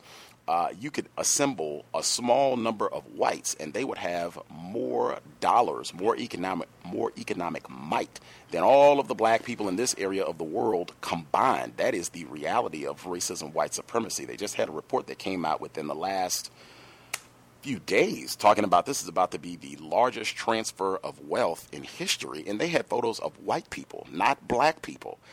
You might have for every Oprah Winfrey or handful of blacks that you can name that have money, the vast majority of black people do not have economic resources. We've talked about this before. Some of the books that we've done, Thomas Shapiro, The Hidden Cost of Being African American, Meiju Louis, The Color of Wealth, they outline this clearly. Even Jared Ball, one of our former guests, he just did a program. He talked about the exact same thing, that consistently the amount of dollars that black people have, it is grossly overrepresented when people talk about all this. I feel like it's linked to people when they say that, what we need to do is go into business for ourselves, and that will solve the problem with racism, and that is absolutely false. But I would, appreciate hearing feedback on that. I'm certainly not encouraging anyone not to bank at a black bank. I'm not saying that. But I would just remind folks, we did study a black banker, Alden McDonald Jr., when we did our book study session on Katrina after the flood. Alden McDonald Jr., he has Liberty Bank in the Louisiana area. He has many, many branches beyond just New Orleans. But we talked about him a lot. He was one of the main figures in Katrina after the flood. Yes, he did well. But the lament that he had at the end of the book, and even Gary Rivlin touched on this, was, yes, he's done great. His banks, he's about to have like $1 billion with his investments and what have you. But the black people in the greater Louisiana area, whether they're banking with him or not, they are not great at all, not even close to it. And I think they got to some of that at the end of that segment, just about as long as you're within the context of racism, white supremacy, that is going to dominate any, attempts at gaining wealth, dollars, coins, wherever you're banking at, black institution or no. But I could be in error myself. I definitely want to hear feedback on that. Next thing, with sequencing, this is something I've touched on a lot over the years on the cows. When you hear a news report, it really doesn't have to be a news report, but that's something I pay particular attention to. The sequencing of different reports is very important. I don't care which news outlet you watch, Al Jazeera, BBC, NPR, wherever, even if it's print news, not even just necessarily video or audio, even print news, the sequencing of reports. I pointed out earlier this year when they had the Washington Post, they had a news report about Dylann Roof, and we need to be sympathetic with him and not champion and celebrate him getting the death penalty. And then right next to it, they had a report about Nate Parker and how he owes us more than words. That is important. That is deliberate. In my view, or I'm not in my view, I can tell you one of the things that I did this week. I try to do this on a weekly basis in how I sequence the audio reports that you're hearing. The sequencing of that Bank Black report, before it, you heard the segment about Jack Daniels and how an enslaved black person was involved in Jack Daniels becoming, this monster profitable corporation to sell spirits, whiskey, as they call it. Nearest Green was the enslaved black person's name. I don't think they're going to be able to point to any black people in Lynchburg, Tennessee, or anywhere else who have benefited from the sales of Jack Daniels. That is one of the ways where whites, they're always sucking the wealth from our labor, our intellectual creations, our intellectual property. They're always doing that. That is what the system of white supremacy is designed to do. You can look at the example with Nearest Green and Jack Daniels, or you can look at Nelly. I think that came out this week, where all of the millions of dollars that he has made for racists, race soldiers who dominate the entertainment industry, he is broke and seeking financial help. That is what the system of white supremacy is designed to produce. Sandwiching the banking black clip, right? So that was one. The clip that followed that was the segment about the book, Blood at the Root, about the white terrorism, racial cleansings, as they were called, in Forsyth County, Georgia. That's a report. We've talked about that before on this program repeatedly. We had Elliot Jaspin as a guest on the program. He was mentioned in that segment. His book, Buried in the Bitter Waters, very important segment. The thing that I think is most important that should be highly emphasized when we talk about economics, that happened, black people being driven out and their land being stolen, that happened at minimum 250 times. Excuse me, I said it incorrectly. That happened more than 250 times in this area of the world. That's according to Elliot Jaspin. He said that explicitly when he was a guest on this program back in the summer of 2010. It's in his book. He said just going and looking at the census data, doing the history, it happened repeatedly over and over and over. It's not just Rosewood. It's not just Tulsa. It's not just Slocum, Texas. It happened in Kentucky over and over and over again. And equally important, N.D.B. Connolly, he was a guest on this program, one of the best books that I've read, along with Buried in the Bitter Waters, A World More Concrete, black scholar N.D.B. Connolly. He said that whites have gotten increasingly efficient at this method of confiscating black property, black land. It used to be you have a mob of white goons, white thugs. They come in, they kill people, rape people, make them leave. You got 24 hours to get out. Now they do things like, gentrification, property taxes. This is a drug den. Lots of different ways, eminent domain, to take black property. But I thought that was important and related to, when we talk about economics and wealth, this sort of thing is why you do not have black wealth, black economic might. Whites are able to come in and knock things over, so you have to restart every generation. Mr. Fuller has talked about this as well. You had tons of people. We had Chris Everett on the program, his documentary Wilmington on Fire, same thing, where you have black people, they lose everything and they have to start all over. This has generational consequences, generational terrorism, when you lose everything and you have nothing to pass on to anyone. You can't even take care of yourself because you've lost it all. Whites are able to do this repeatedly. Again, Hurricane Katrina, another illustration. Next thing I wanted to make sure I touched on, speaking of Hurricane Katrina, I was around a victim of racism. They were filling out job applications, college student looking to get a little side gig, make some coins, filling out an application for Walmart. This is in Washington State. And they stop and say, whoa, Gus, look at this. They have a question asking if you lived in the Hurricane Katrina damage area in 2005. And I thought, wow, that is profound on many levels, because it's more than 10 years, more than a decade after the levee failure, the storm, and everything that took place, the white terrorism, whites going around and shooting and killing black people. And it's in Washington State. It's not like we're close. It's not like this is, Texas or Mississippi, someplace that is close to Louisiana, close to the damage area. And I stopped, and my first thought was, well, maybe they have some sort of affirmative action program to help the Katrina refugees, quote unquote. Give them, we'll give them a job, we'll look out. And then I stopped and I remembered, since we did so much research on that, they stopped hiring black people who were victims of the levee failure, Hurricane Katrina, and all of the white terrorism that happened with that event.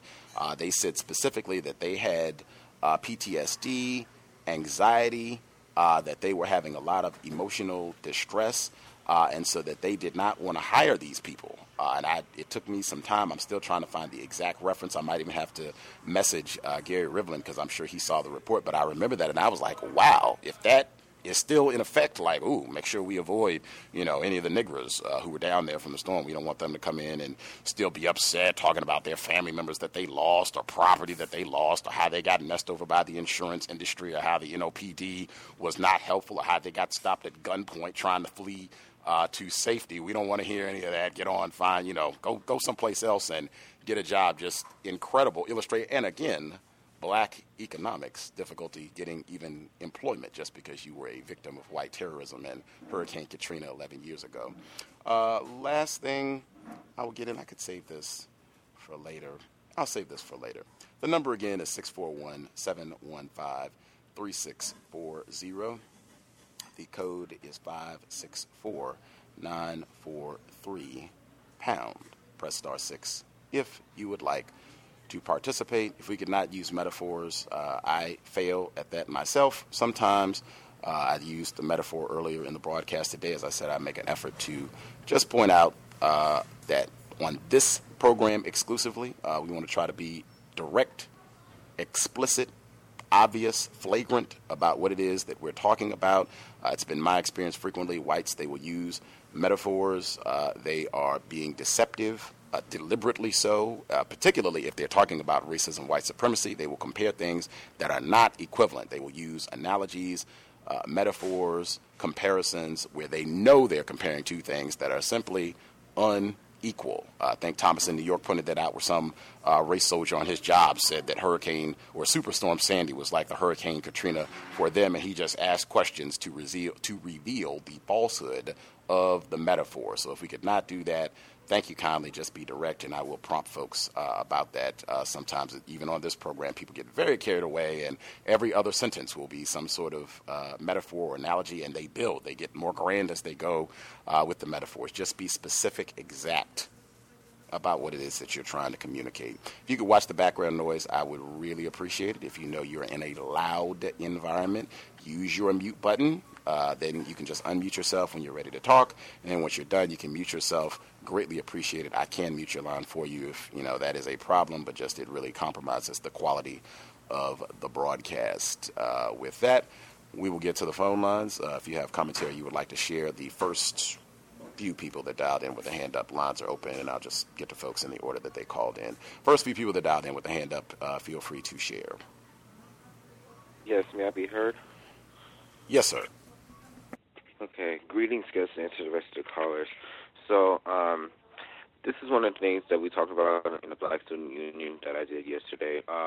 Colin Kaepernick and one of the players, the quarterback from the 49ers, and how he didn't stand up for the national anthem. I actually agree with what he did, and I actually support it, because you shouldn't have to stand up for a song that represents your country, even though it hasn't did anything to help you. Like, America is not a helping country; it's a terrorist country. We're terrorizing other parts of the world, and it's not a good country. So you shouldn't have to stand up just to represent how, quote unquote, great America is.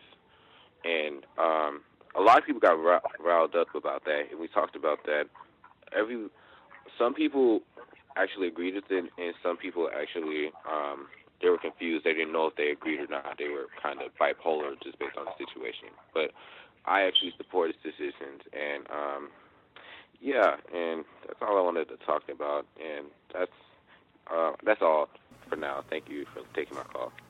Our young scholar in the Bay Area, there was a question Roz had for you when you shared on Thursday about your student groups in the Bay Area. I just wanted to insert really quick. I did not include it in the sound clips because this happened less than 24 hours ago, and so I had already had my news snippets together for this week. But here in Seattle, Washington, Garfield High School, their football team, the entire team, coaches included, kneeled for the national anthem last night at their football game. Obviously, this got quite a bit of attention, and they have a black coaching staff. Garfield High School is in the Central District here in Seattle, Washington. That is affectionately known as the Colored District. That is one of the areas where they warehoused, one of the few areas where they would allow black people to reside, even though it now is being greatly, as they call it, gentrified. Black people are being ejected from that area, but the high school still has a pretty high concentration of black students. And if you have a good memory, Dorothy Bullitt, white woman, her ancestors enslaved black people in Kentucky.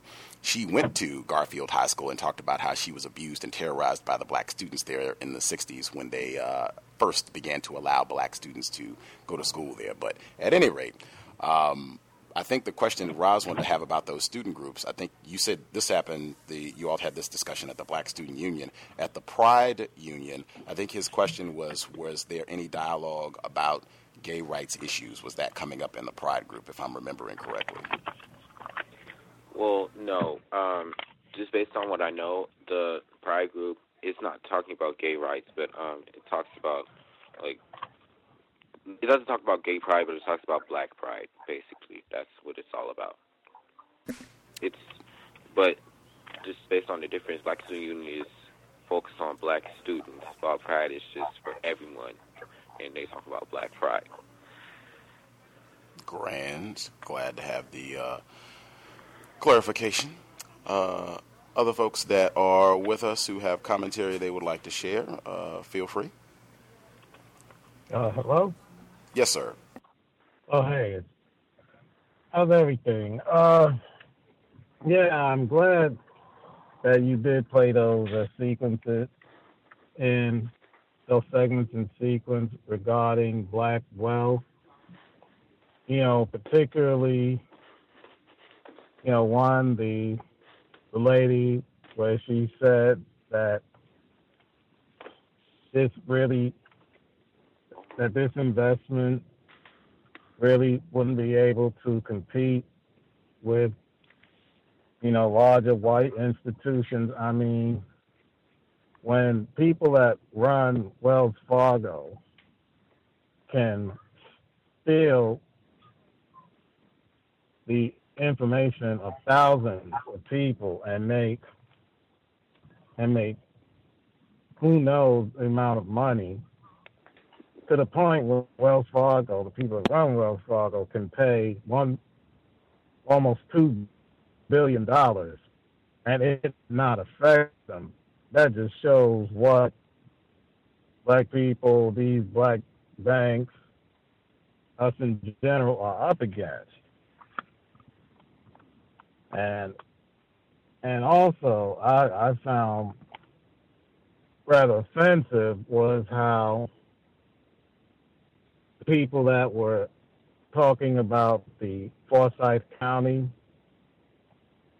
saying things like how they think land was stolen. In other words, they were doing what quote unquote anti-racists like to do, saying that other whites were being dishonest. But then he's looking at the evidence and saying that, no, I don't think, he's like, I think land was stolen from these black people. And then the woman that's agreeing, and then the woman is agreeing with him. So it's like this is just typical dishonesty. I mean, if people run out of town, and if one group of people run out of town and other people are dominant, of course their land was taken.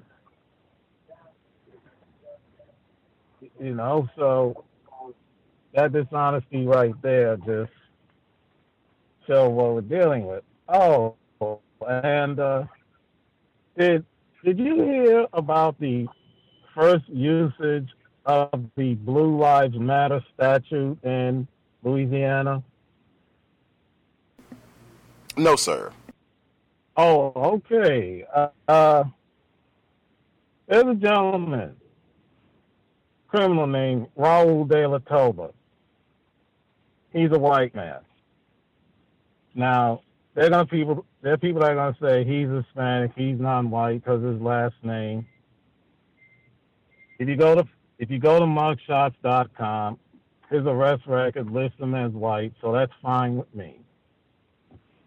Anyway, he's in New Orleans, and he's a homeless guy in New Orleans, and he bangs on a restaurant window.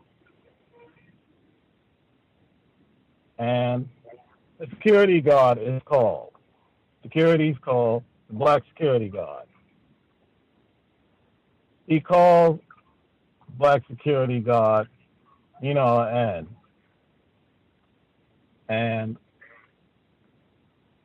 then cops come. While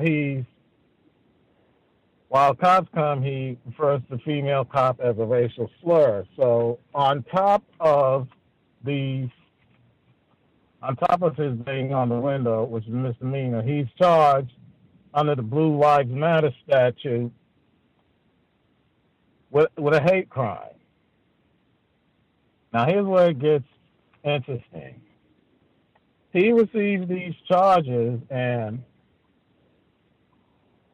immediately you have the Anti-Defamation League, people that run the Anti-Defamation League, saying this is inappropriate. This isn't what the statute intended. And then a New Orleans police spokesman, Tyler Gamble, he also said,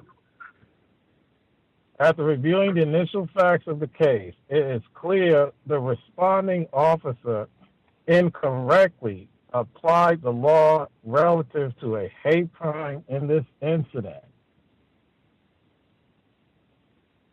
Now,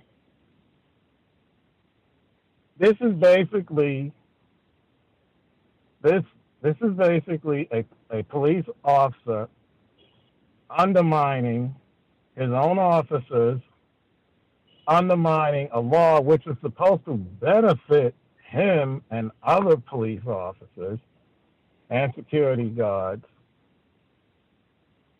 basically on the ground of, well, in my opinion, this is basically being done because this law was first used to prosecute a white guy who verbally assaulted a black guy and a female cop. You know, it's like we're only supposed to use this law to go after black people. Certainly not a white guy who verbally assaults a black officer. And people are applauding this police spokesman's decision. You know, they're hoping that the prosecutor drops this.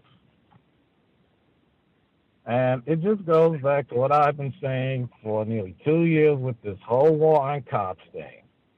We're only supposed to go after black people. If it's a white person, well, it's not that bad. And here's something that's supposed to be designed to help police, and you have a police officer speaking against it simply because the guy that the criminal in charge was white. Now, I'm pretty sure if someone black called a cop a cracker and this was applied, there wouldn't be an issue. And, of course, none of the pro-police people are saying that they're wrong, this should be used, this is what it was intended for. No, all silent. And that's all I have to say. Can I be heard? Yes, sir. Greetings, everyone. First, I'm going to attempt to enter in some thoughts on what I believe the question that you invited us to enter in on about quote unquote black-owned banks. Put your money there. Well, when it comes to money or anything else that we are allowed to accumulate, being that we don't have the power to protect those different things, and the system of racist white supremacy does have the power to take it away. That's just the reality of it all. And there's certainly a large number of examples of the racists doing that very thing when they felt that it can be fun to do, or it's to their best interest to do so. So that's a reality to it. If someone will want to do that, I don't see anything wrong with it. I wouldn't tell a person not to do it, personally, because at some given point in time, it would be assisting another non-white black person. But until we deal directly with, in an effective manner, by codifying ourselves individually, and therefore dismantling the system of racist white supremacy, they can always utilize, they meaning white people who practice racism, will always utilize their power against us. I had an experience yesterday that I thought was interesting, at least to myself it was interesting. Excuse me. We had a game Friday That's why I'm not able to enter in on the book readings, but I listen to it on the archives. And something interesting, before the game, normally once the players are sitting down, relaxing, thinking about the game, the coaches go somewhere also. And this particular point in time, it was about maybe 7 or 8 non-white black males, coaches, in the physical education office. And something told me to just shut up, be quiet, and just listen. And just listen to what the conversation is about. And the conversation was about racism and white supremacy. So I said to myself, because normally when the issue is brought up, it's not necessarily me that brings it up, but I come from a totally different perspective than anybody else that's on the staff. So I just sat and listened. And what I heard through this maybe about 45 minutes to an hour discussion was something that we don't have a problem with articulating, which is the symptoms of racism and white supremacy. A knot upside your head, a gunshot wound, getting fired, and a whole large gamut of other offenses and or levels of mistreatment individually and collectively. Television programs, negative and racist, don't let your children look at it, that sort of thing. But as far as the hows and the whys of racism, what it is and how it works, no, the closest that I listened to, and I also would say VGQ, but the closest that I've heard to what it is and how it works was, well, as far as a solution, I'll say that.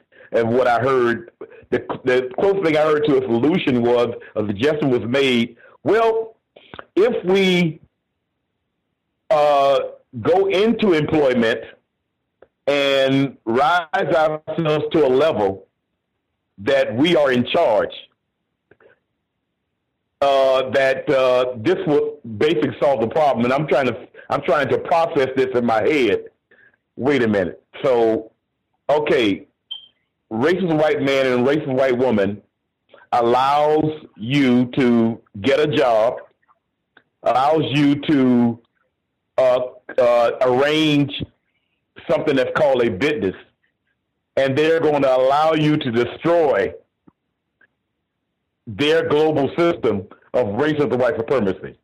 I can think of 2 examples. To myself, I can think of 2 examples. One of them, isn't there a non-white black person that's the president of the United States?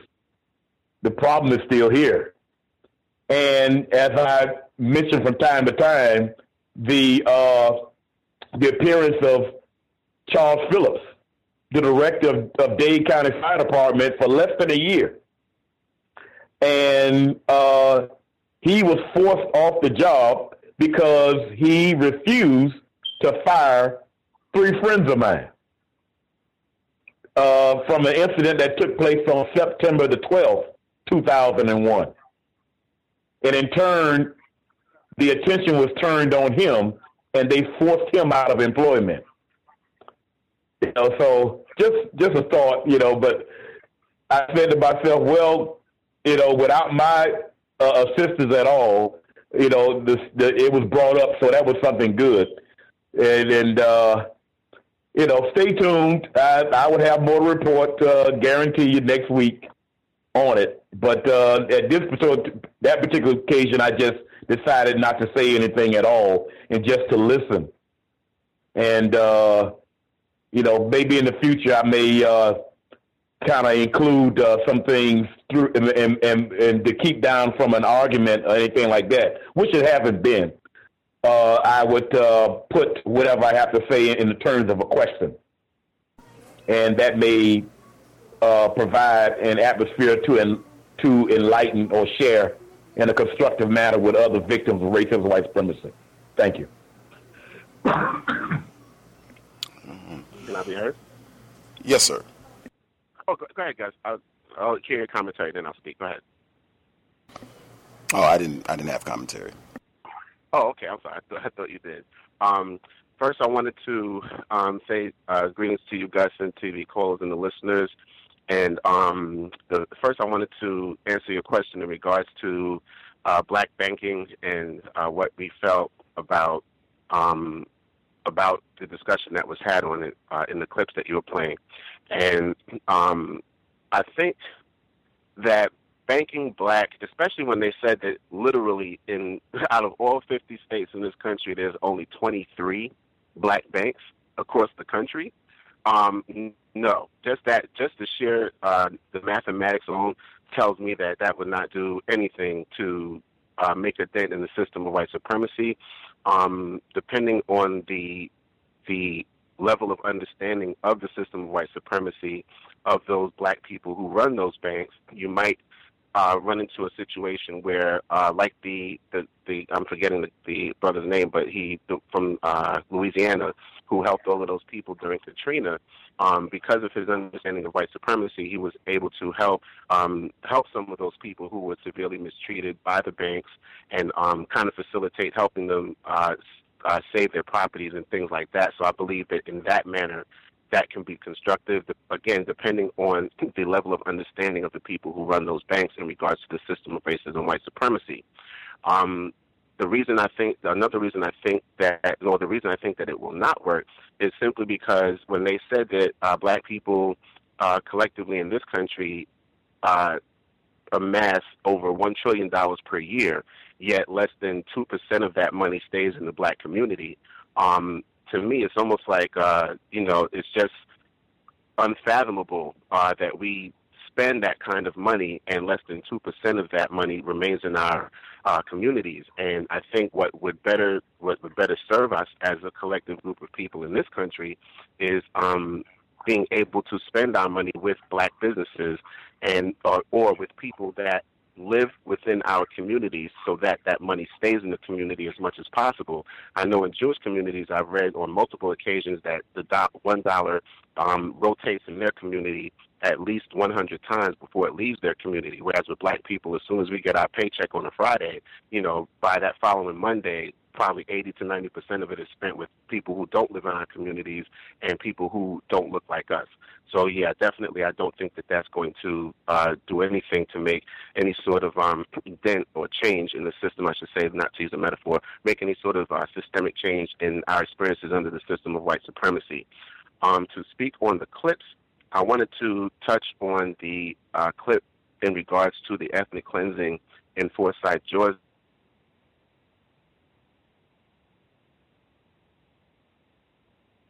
Regards to the mistreatment of these black people, it made me think of a documentary called Banished, which you can find on YouTube, where they discuss multiple families across the country where the same sort of scenario happened. And it was just one of the most powerful documentaries I ever saw. It also made me think of, in my own family, my father-in-law's father is from Americus, Georgia. His family's from Americus, Georgia. They relocated to Jersey when he was a very young child, and that was because his father had dealt with such mistreatment from a particular white male down there that he ended up killing the guy. And in order to escape retribution, he basically packed up his family and moved here. And from what I was told by my father-in-law and other family members, he never spoke about that incident. Once he moved here, it was basically that was a non-broachable subject until he passed away. But that was what drove him to leave that area, was practicing black self-respect in the form of counter-racist violence. So it kind of brought that memory to me. I found it very interesting that during the clip you played about the white kids that were abusing the young black male, I believe he was on the football team, for kneeling and praying during the national anthem, And I found it telling when they said to him, when he came from where they said that he was in an area of the locker room where they did not know he was there when they were, using the word nigger, like they said, with a strong R, I think they said, or a hard R at the end or whatever it was. When he came from wherever he was to address the situation with them, when they said, one of the children said, "This doesn't concern you," and then they said right after that they stood for the national anthem.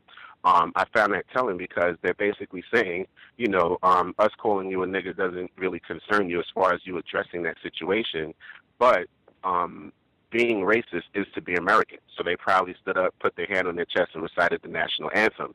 So to me, it was kind of like a subconscious display of how white supremacy works, and the fact that essentially in their minds, we're not supposed to question their behavior, because to be American means to be racist. And to me, in my opinion, to be a black American who's standing for the national anthem, you're basically on an overt, but yet still at the same time, subconscious level, you're letting them know that, you're basically invested in the system of white supremacy, that it's okay for them to be racist, and that you will stand for the national anthem just like the racists who are abusing you. So I find that to be interesting. The clip you played on the lawyer who was mistreated when going to the Law Society building that he was visiting with the young child, I found that interesting because the child, that was the young black male that was with him, I think he really got a great understanding of how racism and white supremacy works. From what I understand, he seemed to be interested in going into the people activity of law because I believe his mother was a very high-ranking judge in that state. And I think it would give a telling understanding of what he could expect to deal with in the system of white supremacy in the area of law, if he chooses to pursue that as a career. Also, I found it telling, too, that he discussed that other black lawyers who have talked about racism but do not do anything about it when it's addressed to them personally, as far as them being personally mistreated or when others are mistreated. And I wanted to give Mr. Selwyn a big black self-respect, high five just for being able on his own to successfully defend himself once against that mistreatment, and now he's doing it a second time. Hopefully that move that he makes will help to bring other black people into that realm of understanding that unless we do something about it, even if nothing happens, just the attempt is something that that can create some sort of change based on how many people are touched by that effort to replace white supremacy with justice. Finally, I wanted to ask about the clip in regards to the good cop, that whole good cop clip where the person was shot in the head when the other officers arrived on the scene. I wanted to know, was the so-called good cop a black cop, and was the person who was mentally disturbed who ended up getting killed, was he black as well? The quote-unquote good cop was white. The victim who was shot and killed was black. Okay, thank you. I just found that to be just interesting that the white cop who originally went on the scene did not take the normal approach of just jumping out of the car and shooting him like that. But I found it interesting that the white cop ended up getting fired for just like the news reporter said, not practicing, racism essentially, and not gunning him down the moment he saw him with the gun in his hand. To me, that speaks volumes to anyone who wants to understand that police officers are trained that it is their duty to kill black people, kill black children, kill black men, kill black women, wherever they encounter them and wherever they, quote unquote, feel threatened by them in any capacity.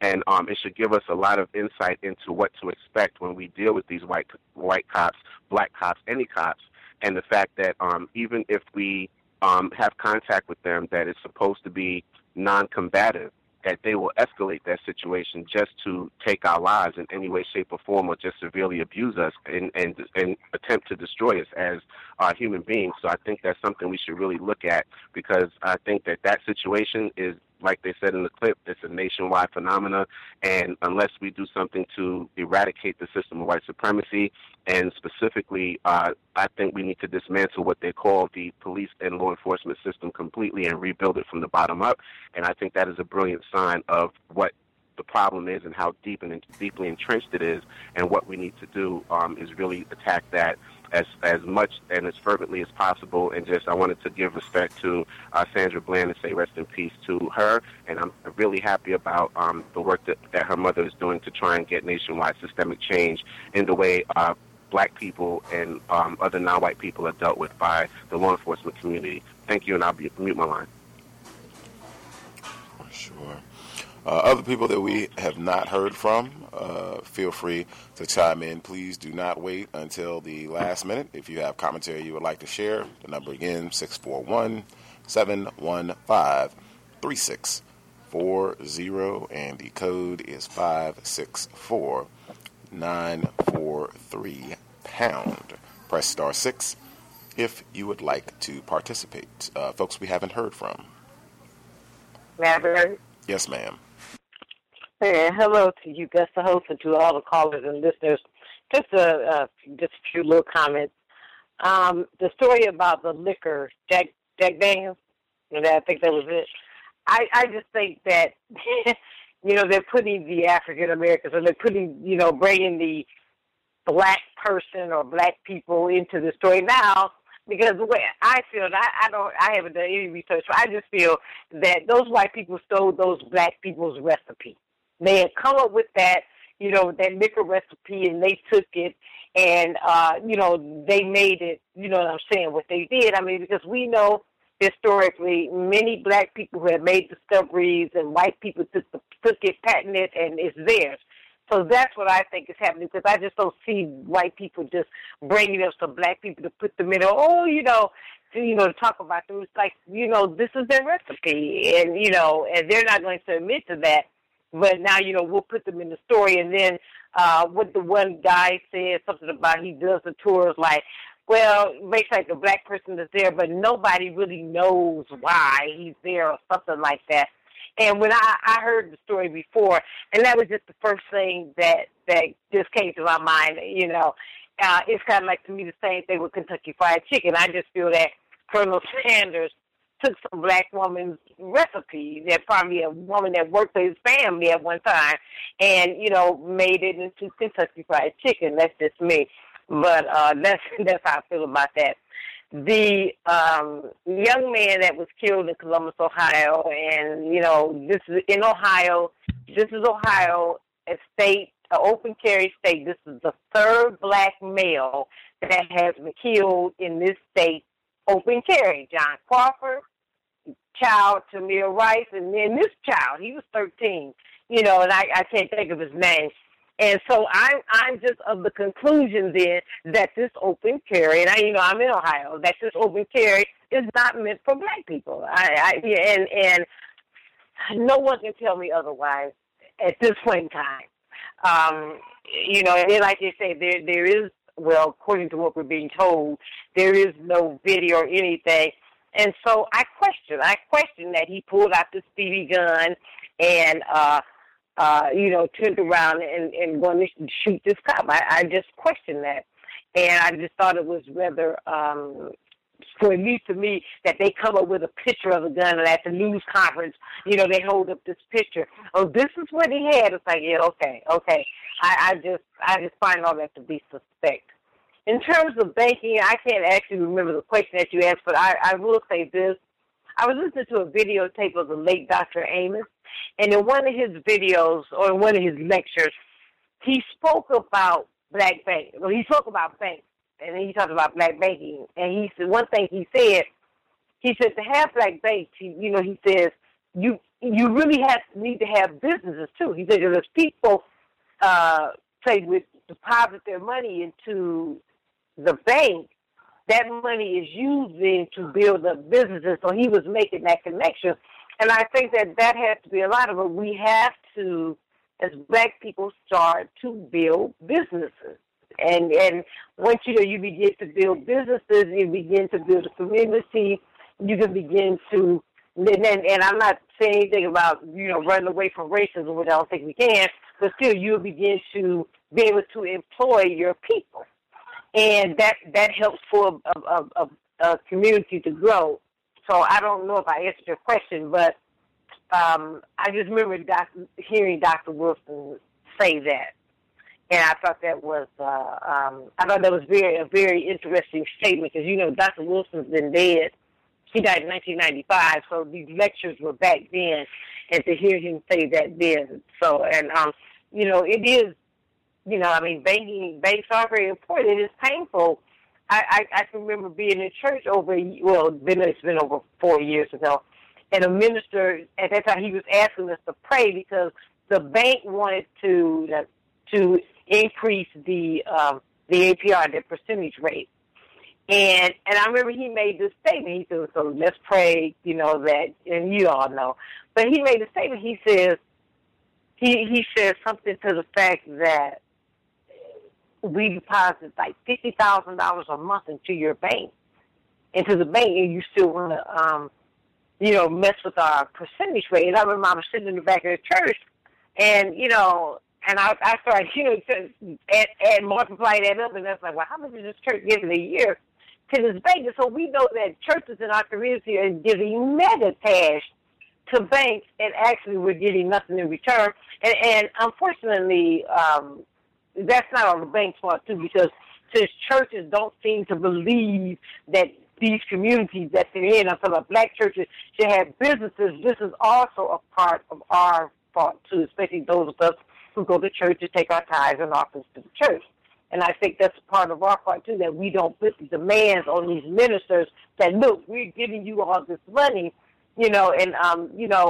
what good is it to have a big mega church when you got a rundown neighborhood that this big mega church sits in? And so I do think that's a big part of our problem.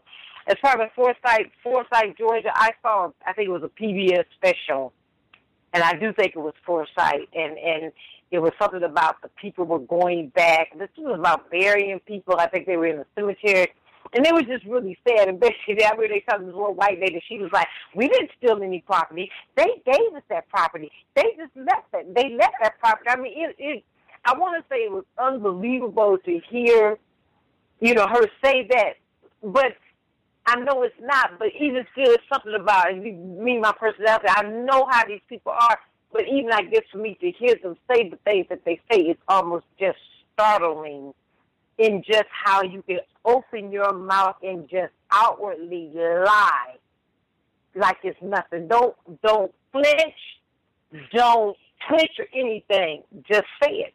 And so I saw, like I say, a PBS special on that. And it was just really, and like you said, they're just land grabs, and I think the one man said something about ethnic cleansing, and it's just theft. It's just outright theft.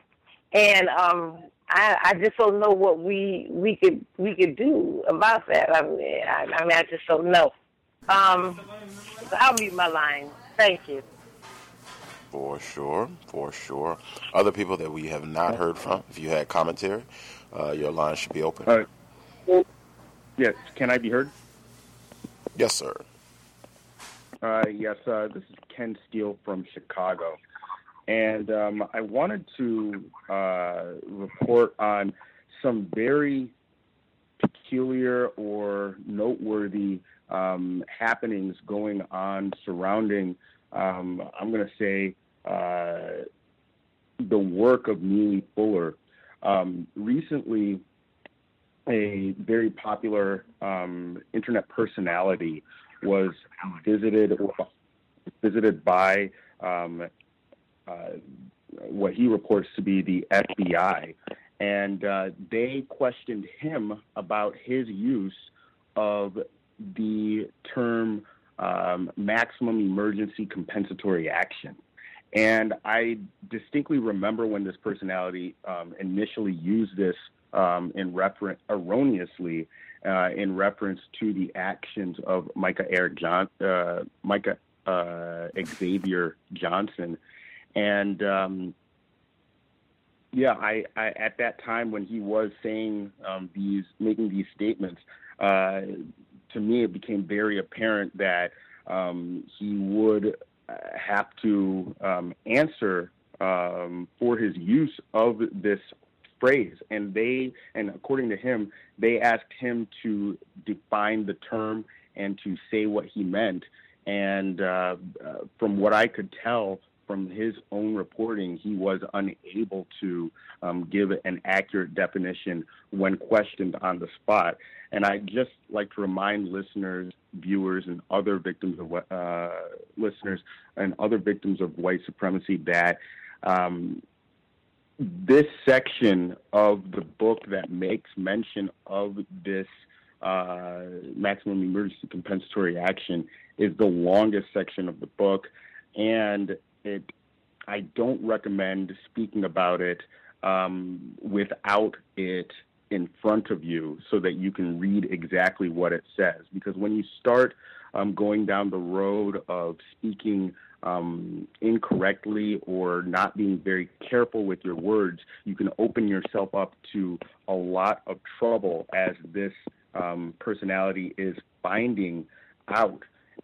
Also, I'd like to make mention that a few months ago, I believe on this broadcast, I mentioned that this internet personality could be being used by white supremacists against him. And I'd like victims of white supremacy to take note that there are other victims of white supremacy that follow the similar trajectory in terms of being given an open medium to communicate and spread their messages on basic cable and on cable news. And those names are Anwar al-Awlaki. He was a U.S. citizen born in California. He was a lecturer and a professor, and he was a YouTube personality, and he was eventually killed in Yemen by a drone strike. And then there's another personality, Anhem Chaudhry. He's a UK citizen, and he was recently convicted for espousing views that they purport to support the Islamic State. What's notable about him is that he was a television personality, and he was given a wide platform on Fox News, on CNN, and he would routinely make very bombastic statements and statements that were inflammatory to white supremacists. And he was eventually jailed for these statements. So anybody that's out here trying to do counter-racist work, you have to be very, very careful with the words that you're using to convey the messages that you are trying to get across. And I'd like to make mention that on the broadcast that this internet personality made mention of all of this activity going around his home. He did make mention of the host of this broadcast, Gus. He did make mention of your name. So that's something to be noted. There is also a number of very peculiar incidences surrounding the posting of Neely Fuller's broadcasts on YouTube. I believe the user Victor of RWS is under what appears to be an attack, questioning the copyright or whatever regarding his posting of these broadcasts. And I'd like to make mention that many of us, myself especially, use that medium, that YouTube page, to hear some of Neely Fuller's broadcasts after they're being reposted. And this user has split up the broadcasts in easy-to-use lessons that can be easily that are indexed and easily searchable by topic. So the attempt to take down this page, to me, seems to be an act of white supremacy. I suspect that white supremacists are the ones that are leading the charge to get this page taken down. I know that the owner of the page is in contact with Neely Fuller, but that was just something that was very, very peculiar to me. Also, I'd like to mention that the alleged FBI agents that did approach this person, this internet personality, they were on code. They were apparently they were on code. They were being very courteous. They were being very polite, and they stuck to asking questions. And the victim of white supremacy that they were questioning, I'd like to make note that it's frequent that this person is not on code, is not being precise with their words, is frequently breaking the code to not name call. And I suspect that this proclivity to be very free and loose with his speech may have had a role in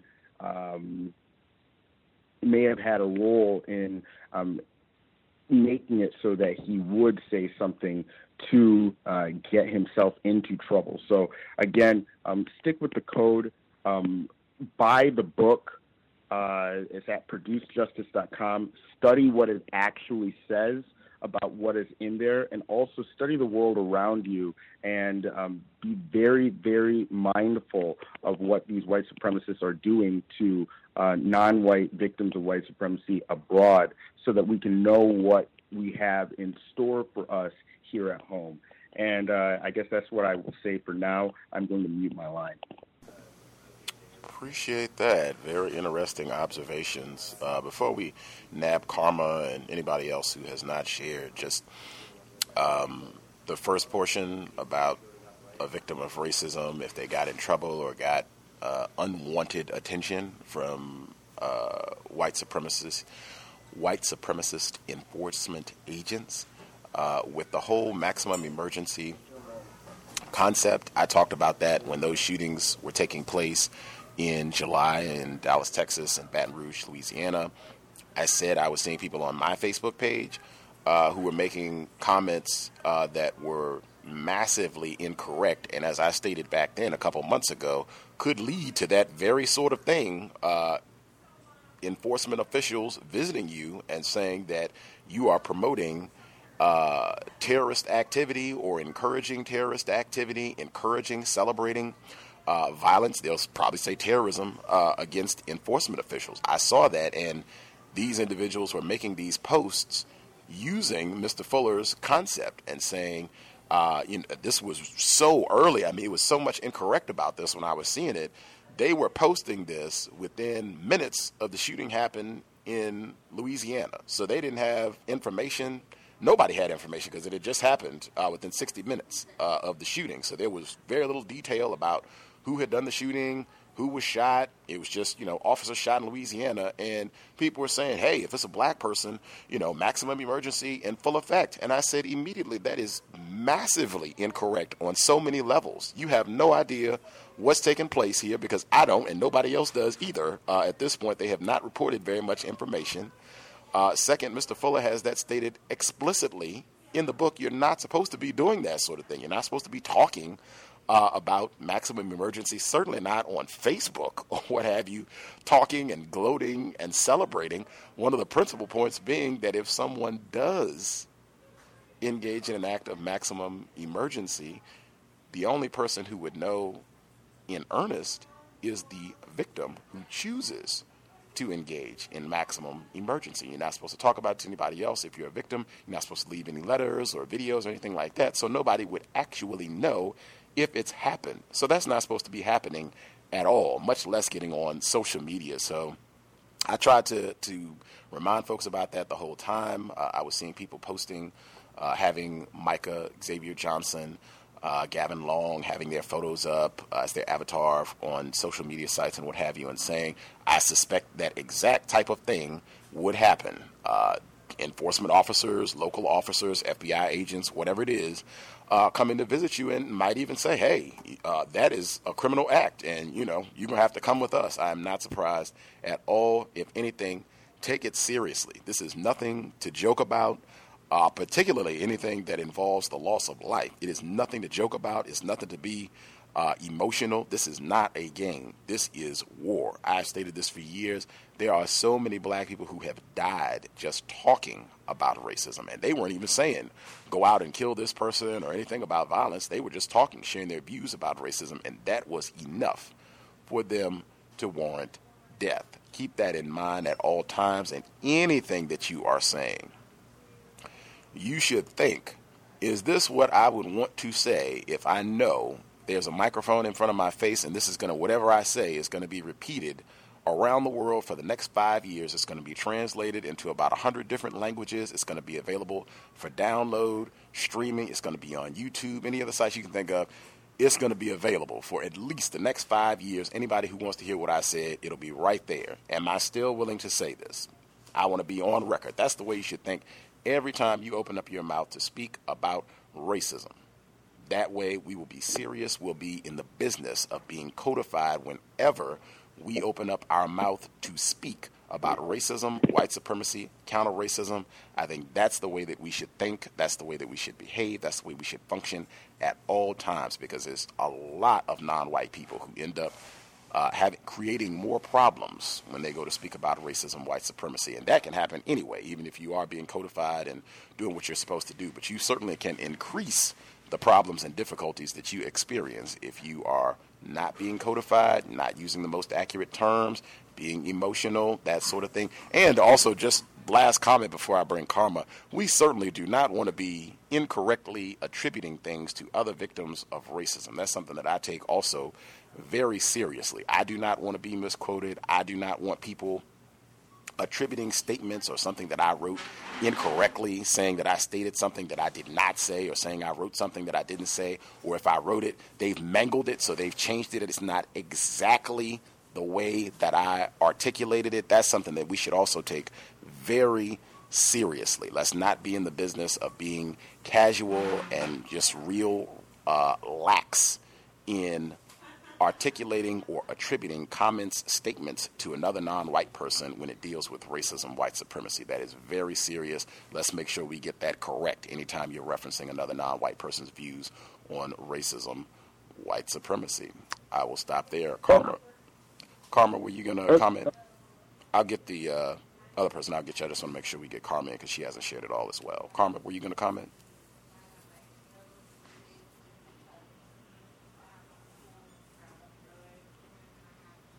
Are you with us, Karma? We're not hearing you. I don't know if you can share. Gus? Yes, sir, Ken. I can hear you. I just want to make sure I nab Karma really quick, and then I'll double back and make sure we get you as well, sir. Karma, are you going to comment, or are you just listening? If you're just listening, then we can go ahead and get Ken right now. Are you just listening, Karma, or did you have some commentary you wanted to get in as well?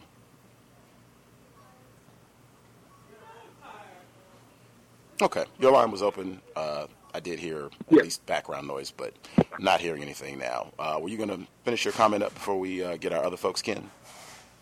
Yeah, I just wanted to make mention that on last week's broadcast of the compensatory concept, incidentally, Neely Fuller did mention one time when a specific situation where he was told that a person in a meeting that he was in was someone from the Justice Department.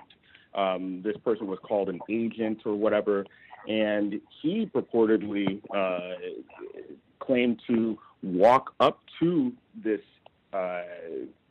agent of the Justice Department and proceeded to have a full conversation with this person. So, to me, that story that he told kind of illustrates that if you are going by the code and if you are, seeking to produce justice and if you are speaking in a correct manner, there shouldn't be too much trouble that you run into when you are dealing with enforcement officers, as long as they are not race soldiers. So that's just a story that he also mentioned. And then also, just to kind of piggyback on what I said earlier, Neely Fuller in 2014, I believe, made mention that the Middle East is a laboratory for white supremacists to test out their new toys and different techniques that they have for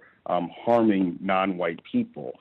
And I did mention Anhem Chaudhry and Anwar al-Awlaki simply because these are two victims of white supremacy that are from that area of the world where they are doing that experimentation. And what happens to them and what's being done to them, from my observation, is being done to us. If you recall, Micah Xavier Johnson himself was taken out by a drone. And I'm sure that the technique that they used to take him out was originally explored in the Middle East. So that's why I say, if you want to see what they have in store for victims of white supremacy here, look no further than what they are doing to white supremacy, to victims of white supremacy abroad. And I'll mute my line. Appreciate that. Other folks, people that we have not heard from at all, again, please do not wait until the last minute. If you have commentary, get your hand up now. We have a little more than 30 minutes left in the broadcast.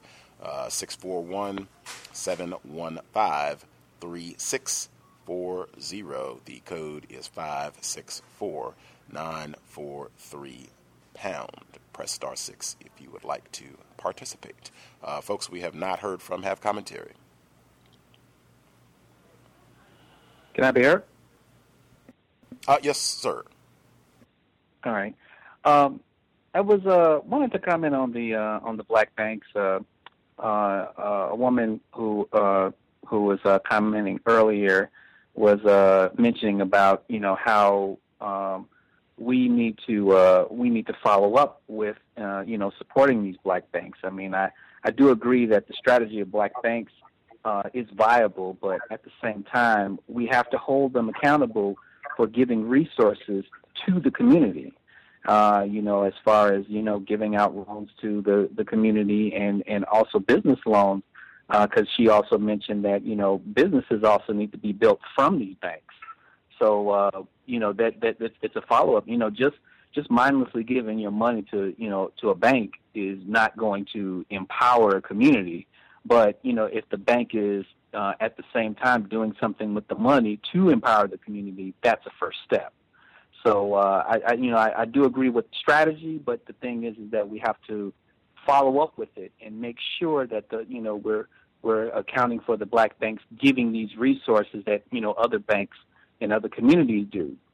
And also too with the Sandra Bland case, I'm very conflicted with that because even though the family deserves all the money that that they can get and possibly more, I just feel like I just feel conflicted with that because if we're truly talking, if we're truly there's some people who want to fight the police terrorism through the courts. I personally don't think that that's a viable solution.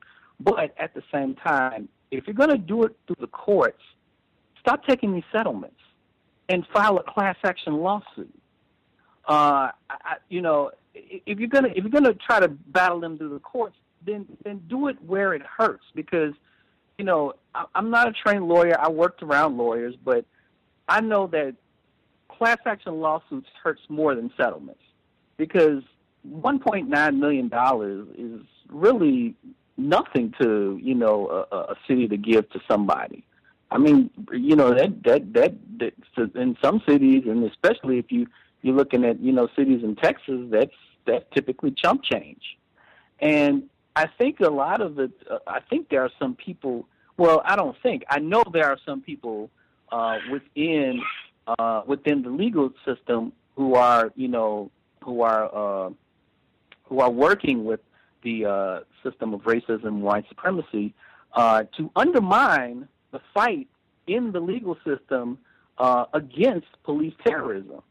It is no coincidence that an attorney like Benjamin Crump is representing the families of Trayvon Martin, Michael Brown, Martin Lee Anderson, Tamir Rice's family, Kendrick Johnson's family. It is no coincidence this guy is the attorney representing all these families where the cops are getting off. So you have to also look at this as well. So I mean, like I said, I'm conflicted with the family getting the settlement, but, we have to stop taking the hush money. I guess this is up to the family of the victims of police terrorism, but they have to come to an agreement that if they're going to do this, do it right. File the class action lawsuit against police terrorism. And that's all I got to say, and I'll mute my line. Appreciate that. I think hush money would be a metaphor. One thing I did want to get in the term community. I know Dick Gregory has emphasized this. Mr. Fuller has emphasized this. I do as well. Very important, just fundamentals in terms of what we mean when you say community. It is my view, just following logic, you cannot have a quote-unquote community if you are subject to the system of white supremacy. The only community would be the white race. There is a white community. Everybody else, you just have groups of victims. And I think that's very important in terms of just understanding and being able to follow logic when we make assessments about things. The one thing I did want to say about black businesses, that is one, and even in the archives, Mr. Fuller talked about his conversation, his exchange with the official from the Justice Department on this program back, I think it's episode number 5. You would have to go way back. I think that would be 2009. But he talked about that exchange and being told not to go talk to the guy, and then what they talked about, all of that. That's, I believe, episode 5. Anywho, I spoke with Mr. Fuller more recently, and we were talking about that very thing, black businesses. And he said in Washington, D.C., there was a black-owned grocery store. You have a substantial population of black people in the Washington, D.C. area, even though it is dwindling. That right there, black community, non-existent. Anyway, he said it was a black-owned grocery store. It was great. Fresh produce, sparkling clean, just the best that you would want in terms of quality shopping experience. And he said that it lasted for not even 5 years. He said it did not even last long enough. He said most people don't even remember it. Mega Foods. He said they employed black people, black children worked there after school and during the summer. And he said it was not sustainable because the black people there did not have lots of money, so they could not go in and spend a lot. You had black people there who were struggling, and so some of them were going in and stealing, and it ended up just not being viable. And he said that's what we have to think about in terms of a system of white supremacy. He emphasized he's not telling anyone not to go into business, but what type of business are you going to go into and who's going to support your business? He mentioned the black bookstore. Same thing. Black bookstore is still in operation. They sell Mr. Fuller's book. He's gone there to do speaking engagements, but he said they are struggling to be in business. Black people are not interested in going there to buy a book. And are you going to be able to compete with Amazon, Barnes & Nobles, the mega white corporations in a system of white supremacy? Generally, the answer has been no. We have not. That's what I mean about, just being honest about the logistics. Even when people say buying while black, it was a news segment I played just this month where it was a black female. She was trying to do that, and she was saying she was running into problems because there just weren't enough black businesses to support the things that she needed to purchase. She was having to buy things that were not close. It just seemed like it was very difficult to put into practical formulation of buying from black businesses. And all of that is evidence of the overwhelming white power system dynamic that we live under. And I just don't, a lot of these things are just not going to be solved as long as the system of white supremacy exists. Again, I am not an economist. I am not a financial wizard. I'm just making an assessment based off my understanding of racism, white supremacy. However, I think it is telling that a lot of these problems, comments, suggestions that people have had, they have been saying this for a long time, much longer than I've been alive on this planet in terms of we need to buy black and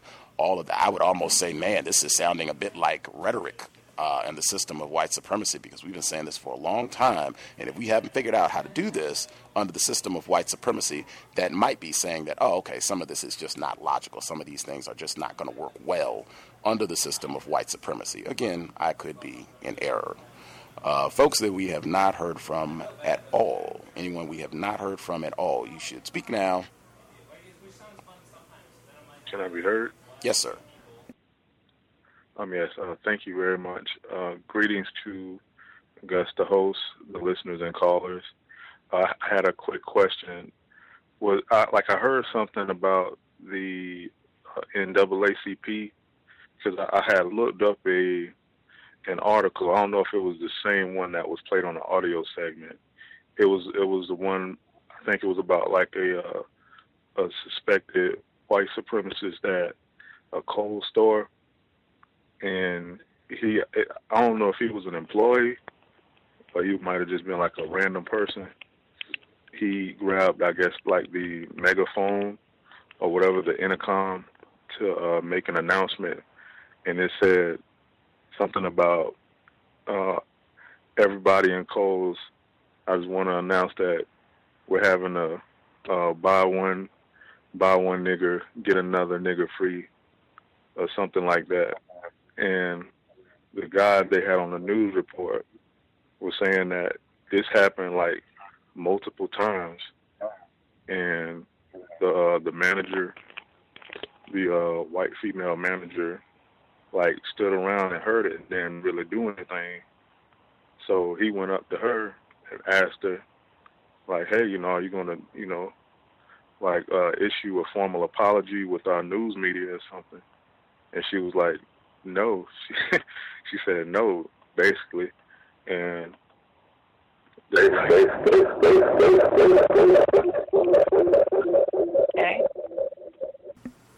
Sorry about that. I think we had somebody was on speakerphone, I think. Oh, okay. And yeah, like the reporter, she had said that they caught up with the guy who made the comment, and he just basically said, "Oh yeah, I had got I sent out the opportunity to grab the megaphone, and something really foolish came out. He didn't say he didn't say racially. He said foolish. So he sounded very like relaxed, like they just played his voice back. They didn't put the camera on him. So he said, this is a real opportunity for me to grow, and this is a reality check or something. And the next article I had read was this guy, I guess he used to be on Mad TV, named Ari Spears. He was on an interview where he mentioned his, I guess, a coworker or another star that was on that show, Mad TV. She made a comment about the black female Deborah Wilson, who was in a relationship with one of the white guys on the show. And I guess from what it says, the joke was, oh my God, Pat, I've got all this black dirt under my fingernails, like I was raped by an quote unquote N-word, and I've got the evidence to prove it. So, that is like major right there. So, I didn't know like that kind of stuff was going on. That's on the show where they did like these skits. So I think her name is Alex Bernstein or something like that, if anybody's heard of that person. So yeah, that is a very, very racist, disgusting joke.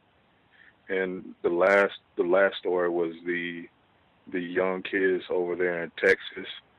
I think they also took a kneel to the anthem, the national anthem. And what was interesting was that they said, I think it was the news media that called the Beaumont Police Department, because I think that's where it was at, in Beaumont.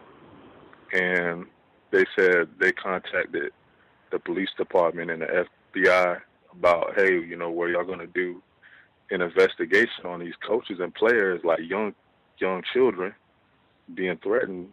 And they said they didn't receive any, they didn't receive a response from any of the agencies. So I wasn't surprised at that. And I guess they haven't made any updates to it. And that's all I have for now. Thank you. Fascinating. Wow. Immediate response for black people and whatever they're posting on social media, but black children being threatened at school. Man, we'll get to it when we get to it. Exactly. Did we miss anybody? Anybody who had a hand up that we have not heard from at all? Can I be heard, Doug? Yes, ma'am. Okay.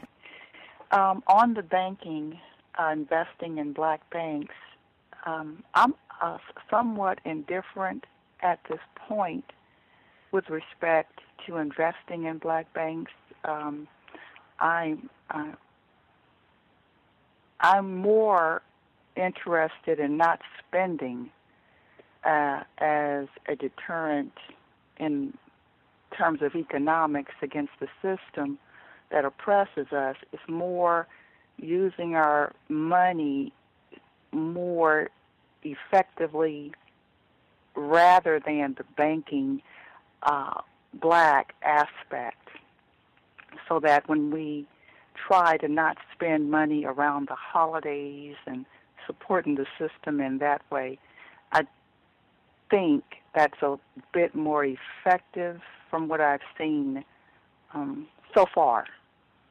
I think also that with respect to black endeavors economically, that it's more important for me at this time to think in terms of a black family trying to pool their resources together and make economic strides in that way. I know family is not always the perfect nucleus as well because of the differences that we can have. But I'm saying even a deeper layer would be to try to select a partner that you think you can work with in terms of the strides you want to try to effect, and you know, to first try to pick correctly, and then try to train, if you're going to have offspring, train them. So what I'm really getting at is the thinking, at the thinking level, and how we carry out our interests in terms of how we want to think.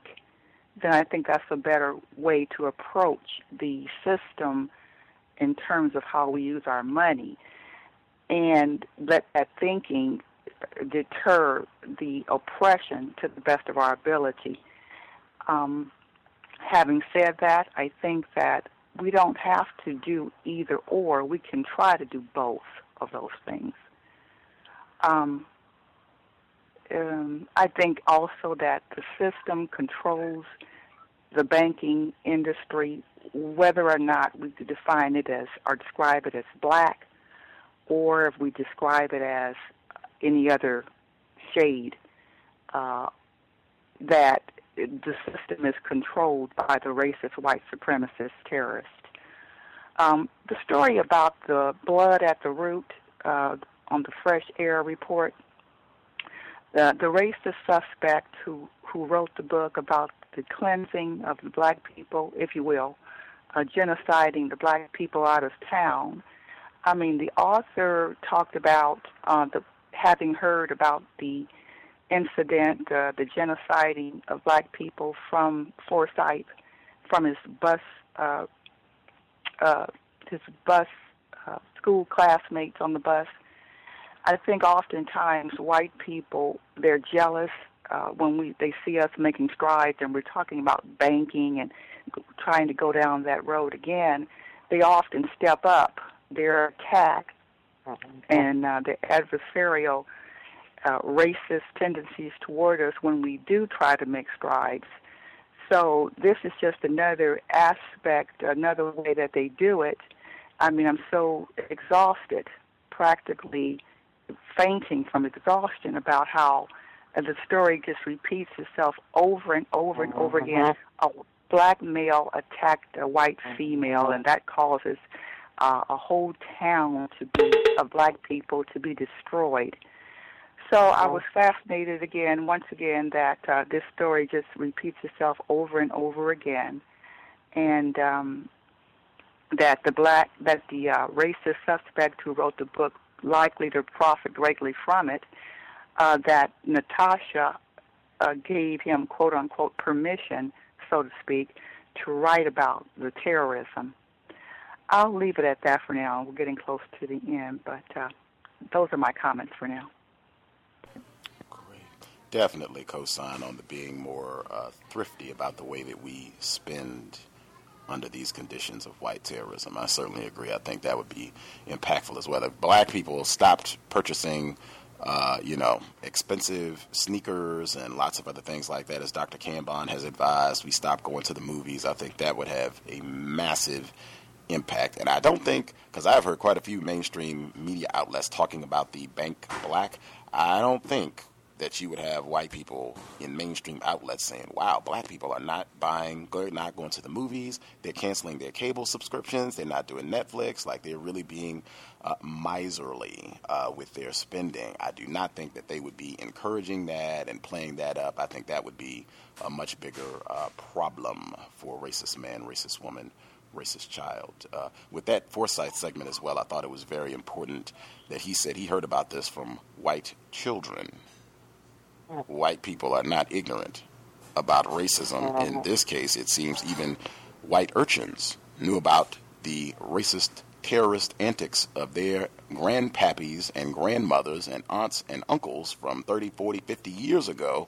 They were very informed, it seemed, about what happened. And I also thought it was important, he said in that clip, that when you go to the archives and you try to get some of the newsreels from when this happened, 1912, it's gone, where it seems that there has been deliberate white supremacist effort to conceal what they have done. That also seems to be standard operating procedure. Did we miss anyone that we haven't heard from at all?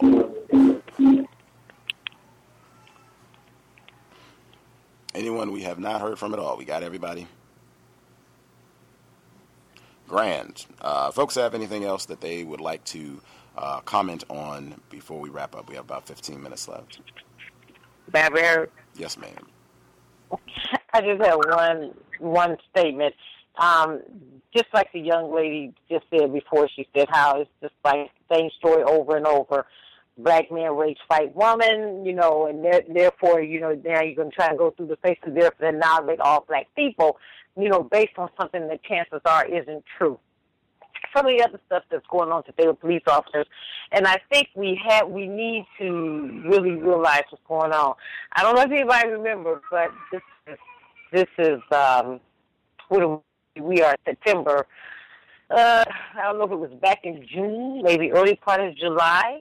The Roberts Court, the Supreme Court, handed down a decision which basically gutted the Fourth Amendment, and the Fourth Amendment was the amendment about unlawful searches and seizures. And if I'm not mistaken, I think the case involved a white man who he come out of a house, I guess the house was a drug house. He comes out the house, the police stops him and basically begins to question him. And what did they do? They asked for his license, ran his license. He was arrested on something. They searched the car. They found, I think, some marijuana or something. And so, the guy was in jail. And the case somehow made it all the way to the Supreme Court. So the assumption that I guess he was convicted, in the lower courts, then it was appealed. And whatever whatever happened in the appellate court, but the case got to the Supreme Court. And basically the Roberts Court, basically stood by, I guess, the lower court, just like he had a conviction stand. And Justice Sotomayor, she wrote the dissent for the case, and she spoke about it. She pretty much said that they have gutted, it's gutted. And she was even speaking about how this plays out for brown and black people. She's Latino and black people, and basically pretty much was like saying, you could be walking down the street, and if a police ask you for your license, you really have to produce that license and do as they say. And her thing was, you could be walking down the street, minding your business, police stops you, run your license through, and let's just say you got a warrant. Now you will be arrested and taken to jail. So I just want to put that out there because I really think we need to understand what we are looking at, in part. And there is basically there is no more Fourth Amendment. And so, what we see going on with the police and black people, and I always said, sometimes maybe I better stop talking on Facebook, but I said on Facebook, what you're looking at, this is not just random things like people tell, oh, we need, even the Young Turks, the clip you played with the Young Turks about the case about the police officer that was going to try to solve this issue with that general without killing him. The other police officer pulled up, killed the man, and now that police officer was fired. And the Young Turks said, oh, they need to be more training. This is not about training. It's my understanding some police departments are being sent to Israel over there with those Hitlerian-type actions that's going on, are being sent to Israel and trained. So this isn't about training. This is about policy, written and or unwritten. And I just wanted to say that we just definitely need to realize that, because I read things, people say, they don't have a right to do this. But actually, today they do have a right to do that because we have no more Fourth Amendment rights. So I just wanted to say that and just put that out there. Anyway, thank you. I'll mute myself. Appreciate that. Anyone else have other comments they want to make sure they get in? We have about 10 minutes left. Yes, I wanted to just chime in with something that I noticed yesterday while I was at work. I guess this might fall into workplace racism or at least the workplace observation, but I was sitting at my desk and I was basically minding my business doing my work, and there was another so-called Latino female that works on the job that came very close to my desk, but she was talking to the nurse that's on my team, and the nurse that's on my team was actually training two new female racist suspects. I think they're all racist, but I'll just say that just to be codified, racist suspect females, training them. There were two nurses that just started at my job earlier this week. And there was one who just had a very, I would just say a racist aura, just everything about her. She was just an ugly, brunette-haired brute. And I didn't say anything to her because I don't speak to them anyway, but I really just did not like her at all. Just her vibe, her aura, just everything about her was just nauseating to me, so I really didn't say anything to her. So as the Latino female comes over to ask the nurse a question, I noticed, and the female didn't notice this. I just, being observant, just watching, as she was talking to the nurse, and she was just fully engrossed in the conversation with the nurse. She was not paying attention to what was going on around her. And that same nurse that I was speaking of, that just really, I did not like her. I noticed she kept staring at her, and there's a look that white people get when there's whether it's a form of jealousy or where they're trying to, I guess it looks like in my mind, excuse me, just looking at her body language and her expression, it was almost like she was picking her apart as to her body type, her color, and the way she looked at it, there was a kind of undercurrent jealousy that was there. That's the only way I can look at it, because she seemed to be jealous, but it was very undercurrent in the way in which it was not overtly perceptible. But as I was watching her body language and how she looked at her up and down, and how she was just looking at all of her, I guess you would say her genitalia. She was like looking at her breasts, looking at her backside, looking at her hips as she's talking to the other nurse, and she's not noticing this at all. And I sat there and I was like, wow, this sort of really, again, I always talk about paying attention to how white people function. And these are the kind of things that we have to be alert to, because even the smallest gestures, and that's why I study body language quite regularly, because I think it gives a lot of insight. And I believe Dr. Kamal Kamban has talked about that as well, how he started to learn quite a bit about white psychopathology just by studying body language. And he had given a particular instance where he had seen, I don't remember the details, but where he had seen how a white person was looking at him in a situation, I believe it might have been at a job. And he talked about, because of his study of body language, that he understood that this white person really wanted to do some sort of harm to him. And with this female that was really just completely aloof and really was not aware, of what was happening. As far as, like I said, she was so engrossed in her conversation with the nurse, she wasn't really seeing anything else as far as seeing what this woman was doing, who was literally like 2 or 3 feet away from her, sitting down while she was being trained.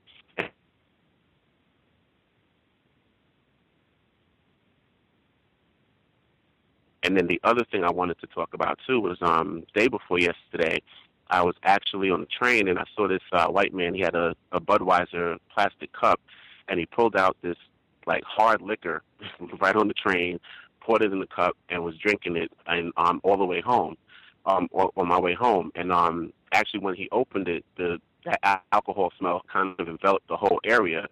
And I keep saying this, like when we see all of these different videos or we hear clips that Gus might play where white people are overtly white supremacists and sometimes violent or potentially violent with black people in public settings, we really don't know what they're on. We don't know what they've been drinking. We don't know what they've been sniffing. We don't know what they've been shooting up or what they've been smoking.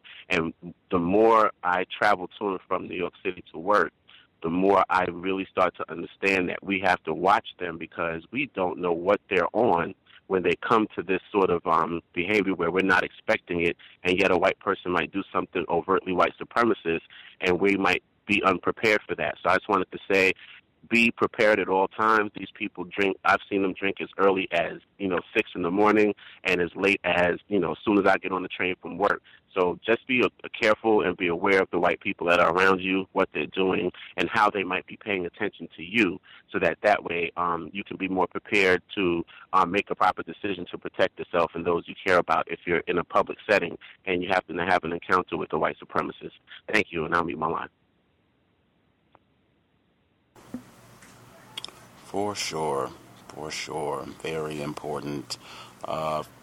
Folks had anything else they wanted to get in, you should get it in now in about 3 minutes. The exchange, just going to make sure I got that in as well. Michael Rappaport, people might have seen him, suspected racist. He had the conflict with Spike Lee a few years back about quote-unquote gentrification.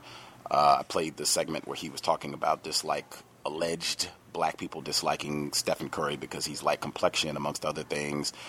He was in Higher Learning. He was the racist sniper who killed Tyra Banks.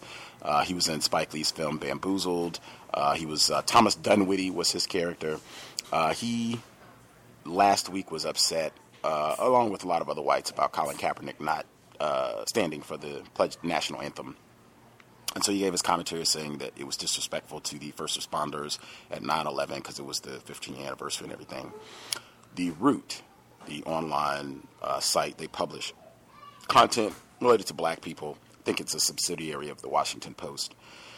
They published a piece where the author was basically saying that Michael Rappaport and some of the other whites who were saying that this was another form of racism, that black people do not get to take a holiday from racism, white supremacy, so it is unreasonable and racist to say that black people should stop any form of protesting about white supremacy, racism for the 9/11 holiday. Mr. Rappaport, he went online and blasted the Roots and black people in general, in my opinion, and just made a lot of tacky and racist comments about them, the website, the people that posted. As I said, black people in general. He retweeted a tweet from someone else, reposted it, where they called the writers at the Root a bunch of coons. And so I reposted that tweet, and I said that this is Michael Rappaport showing his appreciation for black people, basically, by posting this sort of content. And so he responded. I tagged him in the post so he could see it. He responded and said that, hey, I'm not scared. I'm willing to come on any program, anytime, any day. That's no problem. Wednesday, September 21st, 8 p.m. Eastern. And he said, well, that's too far down the road. People have moved on. People won't be talking about this. Obviously, that is not true because people are still talking about the national anthem thing. It's been almost a month now, but whatever. So I said, well, hey, let's do this past Wednesday. That was the 14th, 8 p.m. Eastern. He writes back within an hour and he says, well, how about 8 p.m. Eastern is 5 p.m. Pacific. I'm on the West Coast. He says, how about 4:40 p.m. Pacific time? And I'm like, that's 20 minutes. What is the significance? Is it that that substantial that you need that 20 minutes, that you can't just dial in at our regular program time, which is 5 p.m. Pacific, 8 p.m. Eastern? This is what I write him back. I ask that question. He doesn't respond at all. This is on Wednesday. We've been exchanging roughly within an hour or less within each exchange. He doesn't respond at all. So the next day, which is Wednesday, all of this is taking place on Tuesday. The next day is Wednesday. At like 4 o'clock, sometime between like 4 and 4:30, then he responds and says, "Oh, okay, yeah, we doing the program?" And I'm like, "You didn't respond. I didn't hear anything. Like you didn't write back to confirm. You didn't say anything about 4:40, 5 p.m. Nothing. Like just super tacky, in my view, racist, deliberately racist behavior. I wouldn't do that for anybody. Even if we were going to meet for coffee, I would not wait until like 10, 15 minutes before we're supposed to meet and say, "Oh yeah, we're going to do the coffee thing." I mean, come on.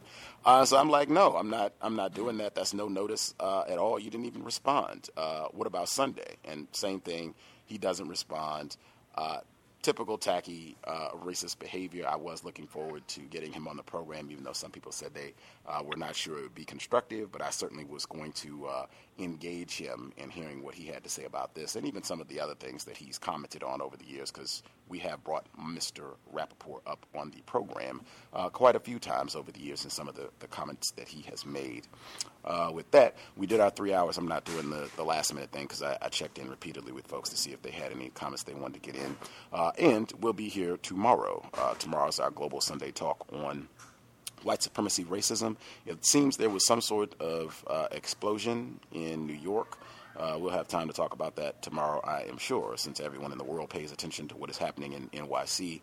But we will also have our listeners from different parts of the world tuning in tomorrow. It will be good to hear their views on what's been going down the past month or so. That is the early broadcast, 3 p.m. Eastern, 12 noon Pacific, and then on Monday we'll have Dr. Tommy Curry with us. Once again, always good to hear his views. That'll be normal broadcast time, 8 p.m. Eastern, 5 p.m. Pacific. And then on Wednesday, this coming Wednesday, there was an article in the New York Times this week about a renewed effort to attack menthol cigarettes. And how the tobacco industry has deliberately targeted black people in this part of the world with menthol cigarettes. And how that was in of itself, and that, in my view, chemical and biological warfare, because the research shows menthol cigarettes, they are more difficult to quit, and they do a lot of damage. I think they might even do more damage than the regular cigarettes. And in the report, they included how black males, how they have the highest rates of lung cancer, higher rates than anyone else, and black people, way disproportionately black people, in particular black males, smoke menthol, Newport menthol cigarettes, and the evidence shows that they deliberately marketed this brand to black people almost exclusively and to no one else.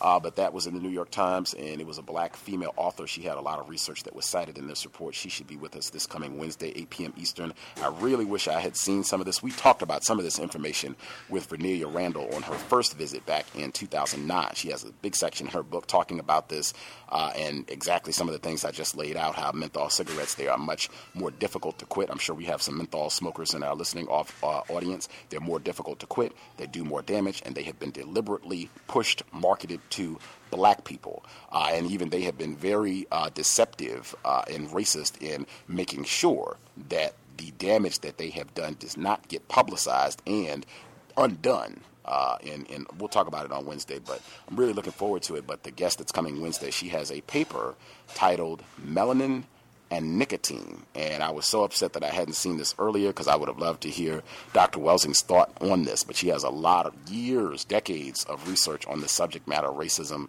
cigarette smoking, nicotine, melanin. Really interesting research. I'm looking forward to hearing her commentary this coming Wednesday, 8 p.m. Eastern, 5 p.m. Pacific. If you have questions, guest suggestions, problems finding archive content, drop us an email, untiljustice@gmail.com. Untiljustice@gmail.com. Again, we're on Twitter @untiljustice. Thanks for all folks tuning in. Hope it has been a constructive investment of your Saturday evening. We'll be back a little more than 12 hours. I will state again, sobriety would be best under conditions of white terrorism. I have seen a lot of different situations on the plantation, global plantation. I cannot think of very many that are improved, that help us solve problems or put us in a better position if we're under the influence of alcohol, cannabis, methamphetamines, heroin, anything else that they concoct and say, yes, this should be legalized. This will make things better. I cannot think of any of them. Sobriety, that would solve, I think, a lot of our problems, or at least keep us from exacerbating the terrible situation that we are in. Certainly, if you're going to be behind the wheel, you do not want to be inebriated and have that be the day that you bump into Darren Wilson, Daniel Holtzclaw, any other race soldier, badge or no. Whites are dangerous, males, females, children, elderly, whatever the case may be. They are dangerous. You want to be lucid, clear thinking so you can make phenomenal decisions, because your very life could be on the line anytime that you come in contact with them. That will wrap us up for the day. Creator, we ask that you help us remain patient with other black people, victims of white supremacy. We ask that you help us remain patient with ourselves. Remind us to demonstrate the highest levels of black self-respect at all times, in all places, each and every time we are in contact with another black person. It has been time. Replace white supremacy with justice immediately. Cal signing out. Thanks all for tuning in. Nigga, you so brainwashed. I'm a victim, brother. Problem. You're a victim. I'm a victim of 400 years of conditioning. Shut up. The man has programmed my conditioning. Even my conditioning has been conditioned. With the Lucky Land Slots, you can get lucky just about anywhere. This is your captain speaking. We've got clear runway and the weather's fine, but we're just going to circle up here a while and get lucky. No, nothing like that. It's just these cash prizes add up quick. So I suggest you sit back, keep your tray table upright, and start getting lucky. Play for free at LuckyLandSlots.com. Are you feeling lucky? No purchase necessary. Void where prohibited by law. 18+ terms and conditions apply. See website for details.